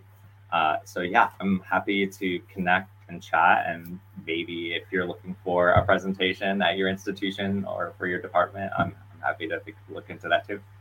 Awesome. Sounds good. But we were joking earlier when we started this about the way we got to connect is through the podcast, but I always enjoy talking with you, TJ, and I learned so much about you in this 1 hour that I've known you since 2018. But TJ, thank you so much for being with us today. I'm an onion. There's a lot of layers. My pleasure. Thanks for having me. I'm really grateful for the opportunity to share and connect. And I look forward to more of that. TJ, you are awesome. You've done so much in your life already, and I feel we've only touched the surface of everything you've been a part of. So in both TJ and Melinda's interviews, we chatted a little bit about the Cincinnati NACADA Annual Conference. So let's continue that and more with our next interview, and that is with Josh Lineroad from Lake Erie College. Up next, we have Josh Lionroad. Josh has been working as the professional academic advisor at Lake Erie College in Painesville, Ohio for the last 4 years. Josh serves as a primary academic advisor for exploratory and college credit plus students, as well as students interested in pursuing individualized majors. Josh earned his master's degree in counseling from Youngstown State University, bachelor's degree from the University of Mount Union, majoring in interdisciplinary studies with focuses in education, psychology, and sociology. Earlier this year, Josh earned his certification in appreciative advising. When not working in academic advising, you can find Josh reading a book, performing with local community theaters, or attending theater performances. Josh is also an avid fan of Disney, mythology, and pop culture. Josh, welcome to the podcast. Thanks for having me. And so we've actually connected through Instagram, through the Adventures in Advising IG. So go follow that if you're listening at Advising Podcast. And we've kind of figured out that we both love pop culture. We both love advising. We got to meet very briefly at the Cincinnati conference, the NACADA annual conference that was just a few weeks ago. But before we get into a lot of that, listeners usually want to know who's the guest. So who is Josh? Can you talk about your path into higher ed and academic advising? Sure. So when I first started in my undergrad, I was originally going to be a major in middle childhood education to try and teach science and social studies. I did my first in-classroom experience and I said, no, thank you. So I just learned that wasn't for me. And I found that I had a really good connection with those that worked in student affairs because I was on residence life. Went off to grad school because I knew I wanted a counseling background with student affairs, found the program at Youngstown State. And then I made some really cool connections with the academic advising staff there. I interned with them, and that's what led me to where I am today. Plus, I had some amazing advisors when I was in my undergraduate as well. I just didn't put that connection together until I started my grad school career. Yeah, it's almost like you reflect back on it. You're like, oh, yeah, they helped tell me. Yeah, right. During the time, it doesn't. You just feel like you're going all over the place. But then you look back and you're like, okay, it wasn't a straight line, but everything led to where it needed to go. Now, when you had your original major, was that something you were thinking about doing for like a long time? Originally, I wanted to be a teacher since like third grade. I'm like, I want to be a teacher. That this is what I know what I wanted to do. Like before that, it was to be a paleontologist. So went from that to wanting to be a teacher. So it was kind of, I had a mild identity crisis whenever I'm like, you know what, teaching is not for me. So it's just finding that path from there. So luckily I had some awesome support in my undergrad. Nice. Yeah. I'm just kind of thinking back to when I was an undergrad, and yeah, I started out at the community college, but every class I took, I was interested in it. I was like, oh, I want to do this now as my career. Like I take an English class, I want to be an English teacher or a writer. And then not really realizing how many other careers paths you can go into with an English degree. And then I was almost set on math for a long time. And then it was my junior year. I was transferred over to Cal State San Bernardino. And then I was like, I think I want to change my major. And my EOP counselor was like, okay, you need to make a decision like right now because registration's coming up and, you don't want to delay your graduation. But yeah, advisors really do make a huge difference. Oh, yeah. So now you're at Lake Erie College. You've been there now for a few years. Can you talk about, for those that may not know about your college, can you talk about your institution? Absolutely. So Lake Erie College is a very small private liberal arts institution in Painesville, Ohio. So we're about 30 to 45 minutes east of Cleveland. When we opened in 1856, we were originally an all women's seminary school. That's like a little fun fact about us. And then we became co-ed in the 1980s. So we have over 35 majors on campus. 4 of those majors are actually equine majors. So we have dedicated majors to working with horses. And we have our own horse facility about 15, 20 minutes away from campus. So it's a pretty cool little place to be. Yeah, sounds like, and definitely has a lot of history. Now I'm thinking like if anyone like wants a tour of the campus or just wants to know more, it's like they will get a lot of different facts, a lot of fun facts that they can share with others. And so your role right now, you're an academic advisor. You work with various populations, so exploratory, college credit plus students. Can you talk more about your role and what that entails? Absolutely. So I'm actually the professional advisor on campus. So okay. When people talk about professional advising offices, I'm like, yeah, that's me. That's me and only me. Yeah. So while I'm assigned to those dedicated populations of exploratory, college credit plus, and like the individualized majors, I'm also able to advise just about any of our other programs that we have on campus. I work with students. I'm like, okay, here's how things fit in a degree plan. However, based on the course content, it's probably going to be better to talk to the people that teach that content area, simply because they know the workload better than I do. Because I found that students really appreciate when you're just upfront and honest with them of, you know what, yes, I can tell you this stuff, but I'm not an expert in this field. So let's get you in contact with one of the faculty advisors, because once a student declares a major, they are given a faculty advisor. So I do all that stuff. Another role that I have is with our NCAA athletics. So we're about 75% NCAA student athletes. So I'm also the one that works with them on their eligibility from the academic side. So I wear many a hat. It's very fun. It's never a boring day. It's always an adventure. Sounds like. Now, were you, I guess with the professional advisor role, like, was there already someone in that place and then they left and then you took their place, or are you like the first one that kind of came into this role? So there was somebody originally in this position. She had left the institution for another opportunity, and then I ended up coming in. So I think it was almost a pretty quick turnaround between her leaving and me starting. So yeah. So as you being like the professional advisor, what was your training like, if any, when you started? The most beneficial experience that I had with my training is that I actually got to sit down with all of the deans for the different departments and was like, okay, what do I need to know about your school, your programs? Tell me what I need to know. So that was very helpful. Also, I'm right across the hall from the registrar's office. They are a delight and a half. There's a joke around campus that I'm a part of their office by proxy because we work so closely together. So I like to describe Lake Erie College as just one big family. So we all know each other. We may not work together every day, as in like seeing each other face to face, but we're able to pick up the phone and call one another and be like, hey, here's what's going on. How can I help? Can you help? That type of thing.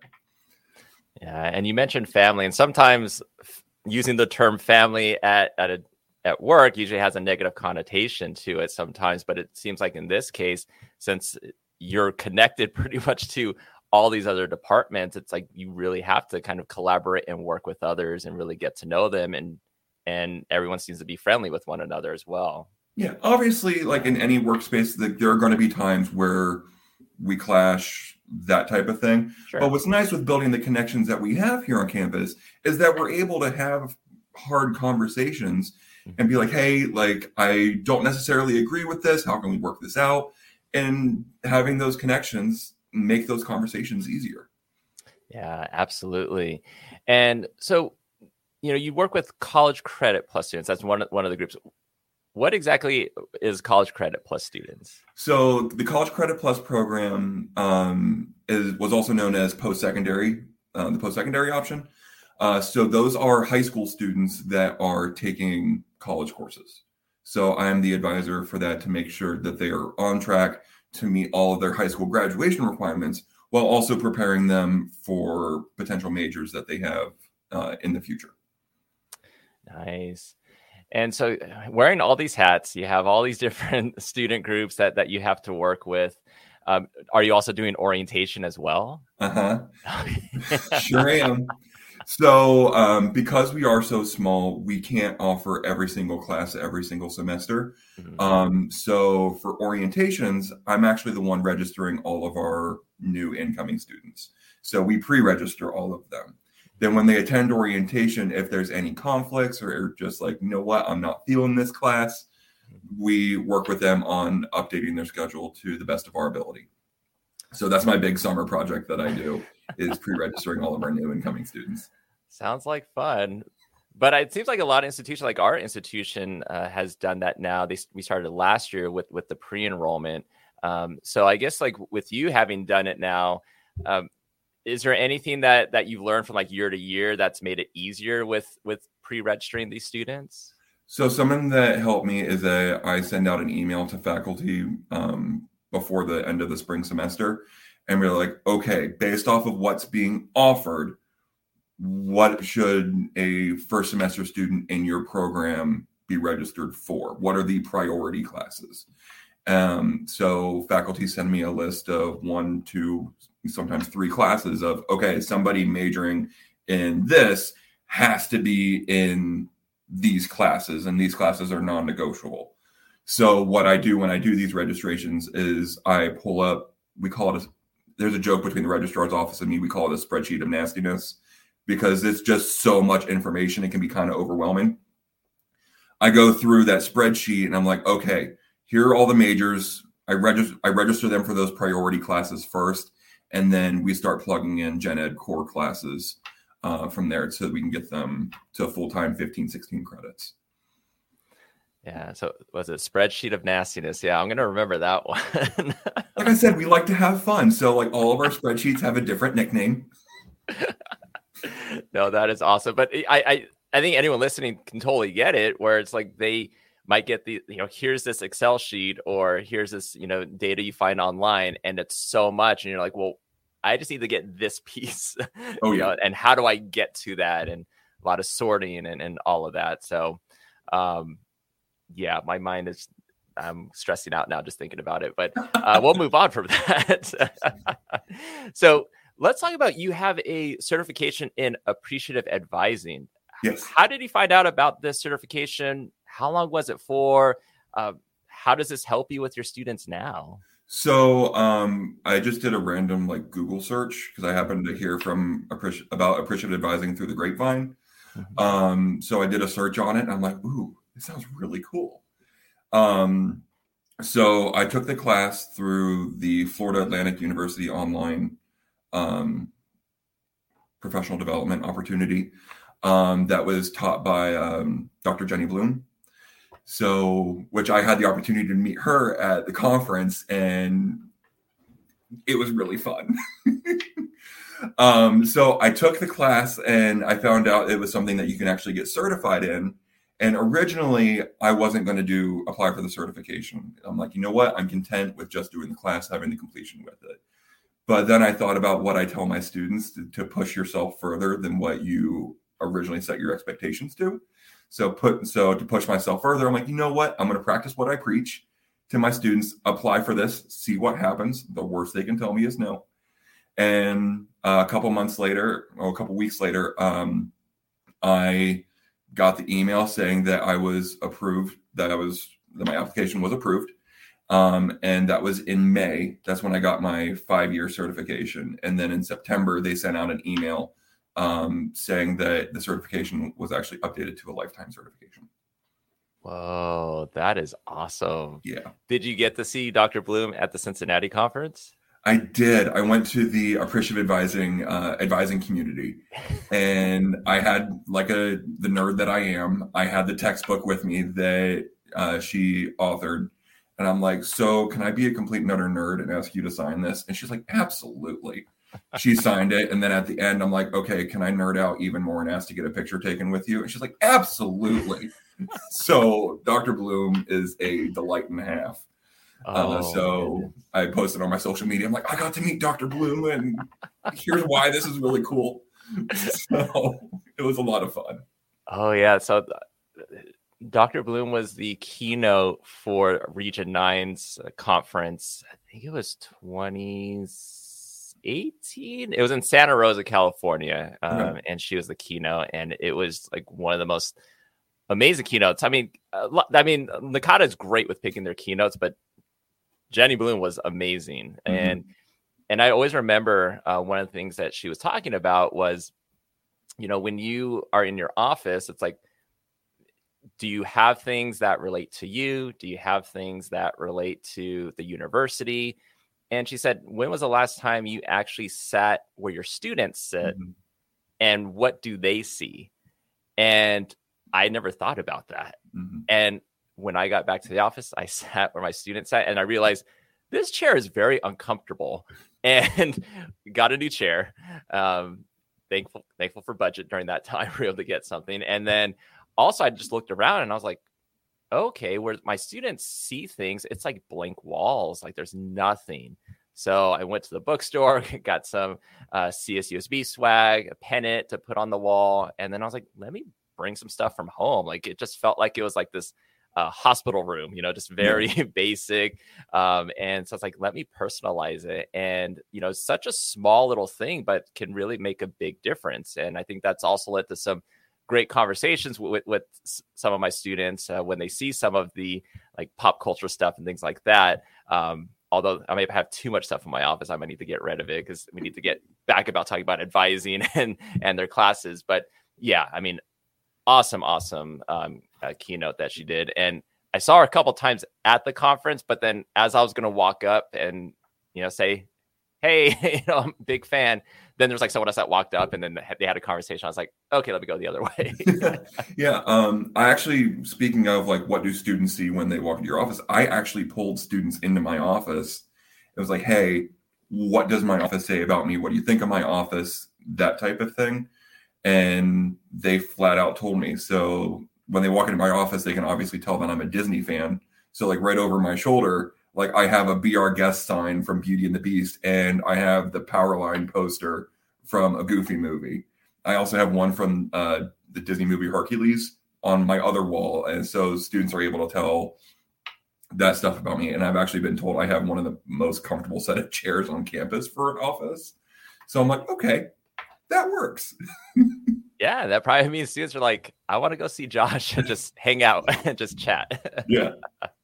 And then you also have a love for Funko Pops as well, right? Oh yeah, I've been told it's an obsession. Yeah, I've seen some of your posts, and then I'm like, yep, I totally get it. They do a great job with getting all the nostalgic feel. Oh yeah, and back from like childhood, and it's like, I don't need it, but I feel like I need it, and it's I'm really you know.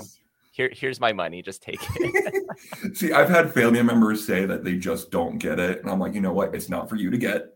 Right. If this is for me. Also, I could be spending my money on worse things. So if I want to spend money on the 50th anniversary Mickey Mouse Funko Pop, which is being delivered today, I'm going to do so. Oh, yeah. No, I was one when they originally came out. I was like, this is the stupidest thing. Like, who wants these? And I bought my first one, and then a second one, and then the third one. And now I have all these extra ones. I have no room for it. So now I need to like kind of like cycle them out. But do you have any in your office that students see as well? I have one. So I have the Mickey Mouse Jungle Cruise Funko Pop. I did have a couple other ones in my office. If you've seen the movie Inside Out, all the different emotions. Because a student heard that I love Funko Pops, and she decided to go out of her way to buy me that set. So it was a very nice gift. I was very surprised and delighted by it. So it was, like I said, just as a thank you, because it was a very stressful time, and I have an open door policy with my office. I'm like, hey, if you ever just want to come in and chill and listen to like Disney music or Broadway show tunes, I got you. So as a thank you, they were like, hey, here you go. I'm like, oh, I was not expecting this. So I had those in my office for a little bit. But when I moved up here from Youngstown in 2017, I had like 7. I now have 312. So, yeah. Yeah, way more than I have. I thought I had a lot, but it just also shows you how many Funko Pops they have made. Well, when they updated the app, it had like their entire catalog on it. There's like 23,000 things under the Funko umbrella. So when my coworkers or friends or family are like, you know what, you have too many of these. I'm like, hey, this is how many I have. Here's how many has been released. I'm not that bad. Yeah. Now, I mean, whether it's Funko Pops and playing Disney music, Disney things on the wall, did you think like this could be a great way to connect with my students and kind of incorporate that into academic advising? So when I first got to my office, I wanted to try and decorate it in a way that allowed students to see a little bit more about me rather than me just having the obligatory degrees on my wall, which I have that stuff too. But I didn't want my office to be just that. So I also have like all my textbooks from my undergrad from what I studied, and same with grad school. I also have like some little personal mementos that I got just growing up. Also, both of my grandfathers were in the military. So I actually have a copy of their military photos in my office with a patch and a button from their uniforms. So unfortunately, my grandfathers are no longer with us. So that's also a nice little tribute to them. So I tried to pull things into my office and be like, okay, what could be a conversation starter with students to try and break the ice a little bit before we start having advising conversations. Yeah. And do you find that that's worked for the most part with a lot of your students? Absolutely. Yeah. And that's also a great way, like, we're talking about your grandfathers, nice way to honor them as well.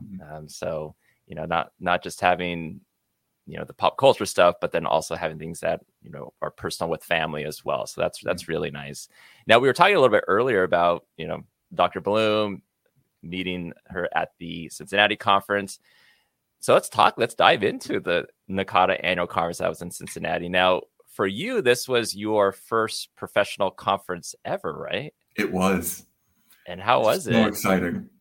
Yeah. So when I first was approved to do my registration, I couldn't stop talking about it. Like, I'm so excited. It's only this much longer until I'm able to go. Like, I was a kid in the candy, like getting ready to go to the zoo, candy store, insert exciting thing here. So I'm sure my coworkers were excited to be like, okay, he's finally gone. We can finally stop hearing about it. But they were also all very excited for me because they knew how anxious and excited I was with it. And I know when I was planning out the sessions that I wanted to go to, I'm like, okay, what type of experience do I want to have? So I went through all the sessions, found what spoke to me with that.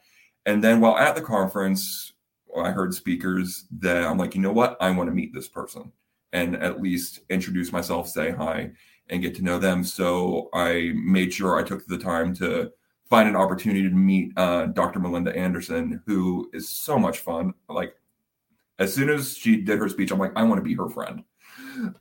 So she was a lot of fun. Then also Dr. Kyle Ross. I ran into him and we talked about community theater a little bit because that was mentioned in the welcome on the first day. So I'm like, okay, these are people that I want to meet. So I made sure that I found the time to go out and meet them. Also, Joan, who is amazing. So I think they said there were like 1,400 people in person at the conference. And I know I kind of stick out like a sore thumb because I'm almost 7 foot tall. But every time I saw her, she was just like, hey, Josh, how's it going? Like, how are you enjoying yourself? That type of thing, which I know she's super busy doing 5 million other things. But her just saying a simple hello and remembering my name, like, made me feel great. So those opportunities were really cool to have. And we're talking about Joan from the executive office? I believe she's with the executive office. Yeah, so she was at the check-in registration table most of the time. And then we saw her running around. Oh, yeah. No, yeah. So that's probably a Joan Krusch, amazing person. And yeah, for someone to, be checking in all these individuals and then remember your name and see you later and, still remember your name. I think that just one, shows what a great memory that she has, but then also like just the attention to detail and making it very personal for the attendees there. And so, yeah, so shout out to Joan for that. And you're mentioning Melinda and Kyle. Yeah, I mean, I don't know if, anyone that has said anything negative about them. It's like everything is always positive with those individuals, which is great because they're NACADA leaders. And yeah, they are just such a joy to chat with, and they're so full of knowledge, and they make you feel special, and I think that's what's great about them. And they make you feel proud to be part of NACADA, of that organization. Now, it was your first professional conference that you went to, but also for Lake Erie, it was the first time they were represented in a sense, right? Yeah, so this was our first time being represented at annual conference. So that was a really cool experience to be able to represent my institution with that. It's like, especially with us being so small, just getting our name out there and just having fun with that as well. Yeah, so I'm sure your colleagues were just excited for you to go, but then also it's like, hey, our college is being represented, and hopefully that's a continued thing, both at region conferences, at annual, maybe at the international conference at some point. NACADA Institute, there's always something that NACADA has that your college can be part of, so that's really great. And speaking of the conference, you took advantage of being able to attend a lot of the sessions. Do any of them stand out as ones that you went to that you're like, this was great, I can take something back to my institution, or I learned a lot to grow professionally? So some of my favorite ones that I attended that were like the first ones that I put on my agenda through the app was what had happened was the power of storytelling, presented by Jesse Rosenberg. Traveling the hero's journey with our exploratory students with Matthew Eng, and then the Zero Inbox Advising with Katie Mosier. So those were the ones that were some of the first ones that I put on my agenda just based off of the description. And then I certainly was not disappointed whenever I went to the sessions themselves. So it was really cool to go to those. And I really like sessions that make me laugh. I'm a goofy, odd person. My students call me that. I'm like, yes, I am. So when we can just have that laid back, have fun, laugh type of presentations, I'm all for it. So I'm glad that those ones that were some of the first that I put on my agenda were ones that I was able to laugh and chuckle and just have a good time with. Nice. And if anything, too, a lot of those sessions were either pre-recorded before the conference or recorded at the conference. And so you can probably find those on the NACADA app if you did attend, whether it was virtual or in person. So I believe they said it's available for like the 45 days. So I think that'll go. I think they said at the beginning of December. Yeah. So I think I'm definitely going to try and rewatch a couple of those. Mm-hmm. I've also sent a couple of them to a couple of the sessions that I attended to coworkers, because because some of my coworkers I went over my schedule with. They're like, oh, that sounds really interesting. This sounds really interesting. So I'm like, hey, in case you're interested, here you go. Yeah. And I think that's a great way too, especially like if it's any institution where maybe they're only able to send one person or two individuals. It's like, as much as, you want to be able to attend sessions that relate to what you want to do or you want to learn or what responsibilities you have in the office. It's like, well, what else is out there that could relate to one of my colleagues, that they didn't get to go, but maybe they can benefit from a session. So I think that's a great way to just kind of look at it from all viewpoints and help out. I mean, because that's kind of one of the goals, right? Is you attend the conference.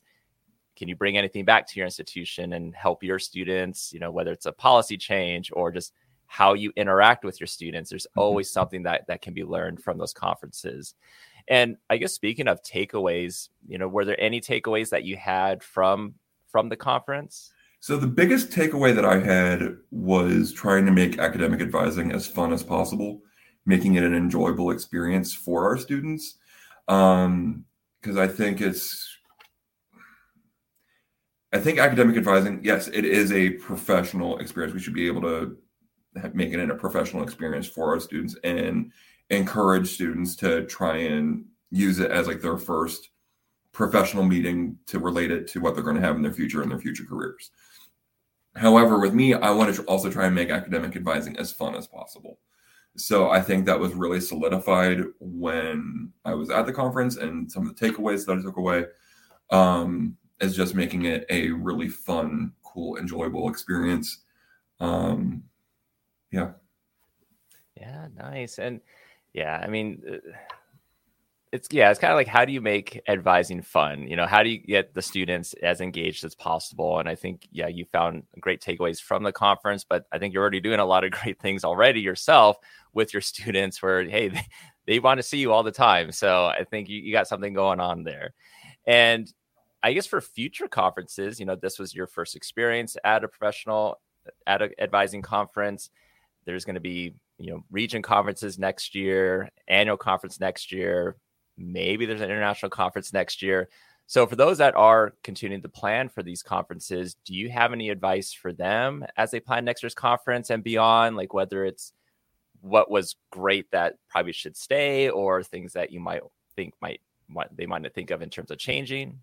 So I think a really important thing when you're planning a conference, whether it be annual, international, or the regional conferences, is going to end up being, if you were attending this conference not knowing anything, what would you want to get out of the experience, and trying to offer opportunities like that throughout the conference itself. So I think it's just important to put yourself in the shoes of the people that you're going to be serving in a way, and putting yourself in that situation, and then try to build everything up from there. And also with the city that we're in, what makes that city, and how can we incorporate that into the conference experience? Because I know during this year's annual conference in Cincinnati, a lot of us, we did trips to Fountain Square, which Graeter's ice cream, fantastic. So we did trips throughout the city itself. I know a bunch of people posted pictures that they walked the bridge that I think goes into Kentucky. So incorporating those types of things into the conference for people to enjoy. So I know that I am an Ohio native, but there are some things about Cincinnati that I didn't know. So maybe something to consider for future conferences is throwing out there for attendees to be like, hey, here's what makes the city the city. We recommend visiting XYZ, and giving them the opportunity with that, because that can also tie in the local businesses, the mom and pop shops, and try and get them more involved in the conference itself. Because like we said earlier, there were 1,400 people live in person in Cincinnati. And I think they said 13, 14 countries were represented. So tying in those shops and restaurants and that type of thing that are in the city kind of puts it out on the global level as well, because not everybody is going to be able to have those experiences when they go back home. So I think that's something to keep in mind with future conferences if you're planning them. Absolutely. No, that's fantastic advice. And for next year's annual conference, will be in Portland. So I think that's something great, is to, implement a lot of, what is Portland? What's the history behind Portland? Even how advising has been done in Oregon and specifically in Portland. And maybe a lot of the different shops, I mean, they're known for coffee and donuts and a lot of great food. So, a lot of travelers want to know what's the nice spots and to go to. So I think there's a lot we can do, and maybe some videos maybe leading up to the conference, kind of highlighting a lot of that. So, I appreciate that. And speaking of Portland, I think you're planning to go to Portland, but you haven't traveled that far west, right? Yeah, I haven't. If I remember correctly, I haven't traveled further west than Indiana. So with me being in Ohio, it's not that far. So I'm really excited to be able to go and just be able to say, hey, I went all the way across the country for that. And also, if I'm ever blessed enough to be able to go to one of the global conferences, I would love to be able to do that, because my only international experience is going to Niagara Falls on the Canada side. So, so hopefully that's in the cards for the future as well. Yeah, cross my fingers for you on that for sure for Portland, because that'll be the next one. But yeah, international conferences I think are fantastic. I've only been to one. I've been to the one in Belgium, and that was in 2019. And was so looking forward to Greece, and then it got canceled and became a virtual conference. But I would have loved to have went. I'm a big Greek mythology nerd, so being able to go to Greece would have been fantastic. Well, maybe they'll have it again, or actually have it for the first time, I guess, one of these years, and then you can go. Yeah, I was all planning. I was going to go to like Santorini, and then But let's talk about mythology. As we kind of wind down with this conference, has that been an interest of yours for like many years, like as a kid, or how did that start? So my gateway to mythology was the Disney movie Hercules. Mm-hmm. So I'm like, ooh, this is really cool. Let me read more about it. So I started reading Greek mythology in 3rd grade. So as soon as I was approved to be able to go to that section of the elementary school library, I'm like, that's where I'm going to be. Then I realized Greek mythology is nothing like the Disney movie. So that was quite the shock for me. But I just never stopped reading it. So I just found it really interesting. So the librarians, because I also went to a very small school, K through 12 is still one building. My graduating class was 53 people, and we were one of the bigger classes. So we all knew each other. So the librarians, they always knew, like, okay, Josh is going to go directly for the Greek mythology books. I read the same books like 25 times. By the time I was in junior high or early high school, when we were reading the Odyssey in our English class, I had already read it like 4 or 5 times beforehand. So some of my classmates were coming up to me like, what did we just read? I'm like, okay, here's what had happened.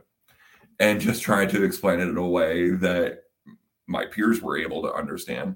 So Greek mythology has been a big part of my life since 3rd grade. I've since expanded to other mythologies such as Roman, which is pretty similar to Greek, Egyptian, Norse. I eventually want to get into Native American, Aztec, Mayan, a little bit of everything, at least to have that baseline foundation. So, which is why I really enjoyed going to the session that talked about the hero's journey that Matt presented, because the hero's journey you can find in mythologies and also other stories. Because he showed the beginning of a video that was like, what does Harry Potter, Katniss Everdeen from the Hunger Games, and Frodo from the Lord of the Rings, what do they all have in common? And it talked about the hero's journey and how it relates to mythology and all, but also how it relates to pop culture. So that's why I really enjoyed going to that session, because one of the handouts talked about the Odyssey. So yeah, mythology has always been a big part of what I've been interested in reading. I also read a bunch of fantasy stuff, which stems from the mythological point of everything. So it's always been a fun and exciting thing. Well, maybe there's a future presentation proposal that you could do on that. So maybe I have been thinking about presenting next year, so maybe that will make an appearance. Yeah, maybe for Portland. I think proposals open up in December, so something to consider. And then also, just speaking of like mythology and its connections, with advising, Matt's presentation, someone else you might want to connect with is Dr. Peter Hagen. Wait, he wrote the narrative storytelling one, right? Mm-hmm. Yep. I met him briefly. Yes. So he was in Matt's session with the hero's journey. And I actually ended up buying his book on narrative storytelling and academic advising. So right after, I was like, hey, can I get your signature on your book? And he was like, absolutely. And he seemed to be completely baffled that I even asked.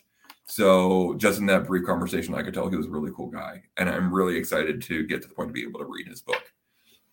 Yeah, and it's nice. It's 7 chapters. I think it's when you get to chapter 6, he does something very cool with it. So I won't spoil it, but you'll see. But it basically, but it ties in. Marvel movie. Don't talk about it. It ties in chapters 1 through 5 very nicely in a great way. So can't wait to talk to you about that later when you do read it. And then as we finish up, I mean, one of the things too is like you do a lot of theater, whether it's performing at local community theaters or attending a lot of the performances. Talk about that. So I'm a big advocate for self-care.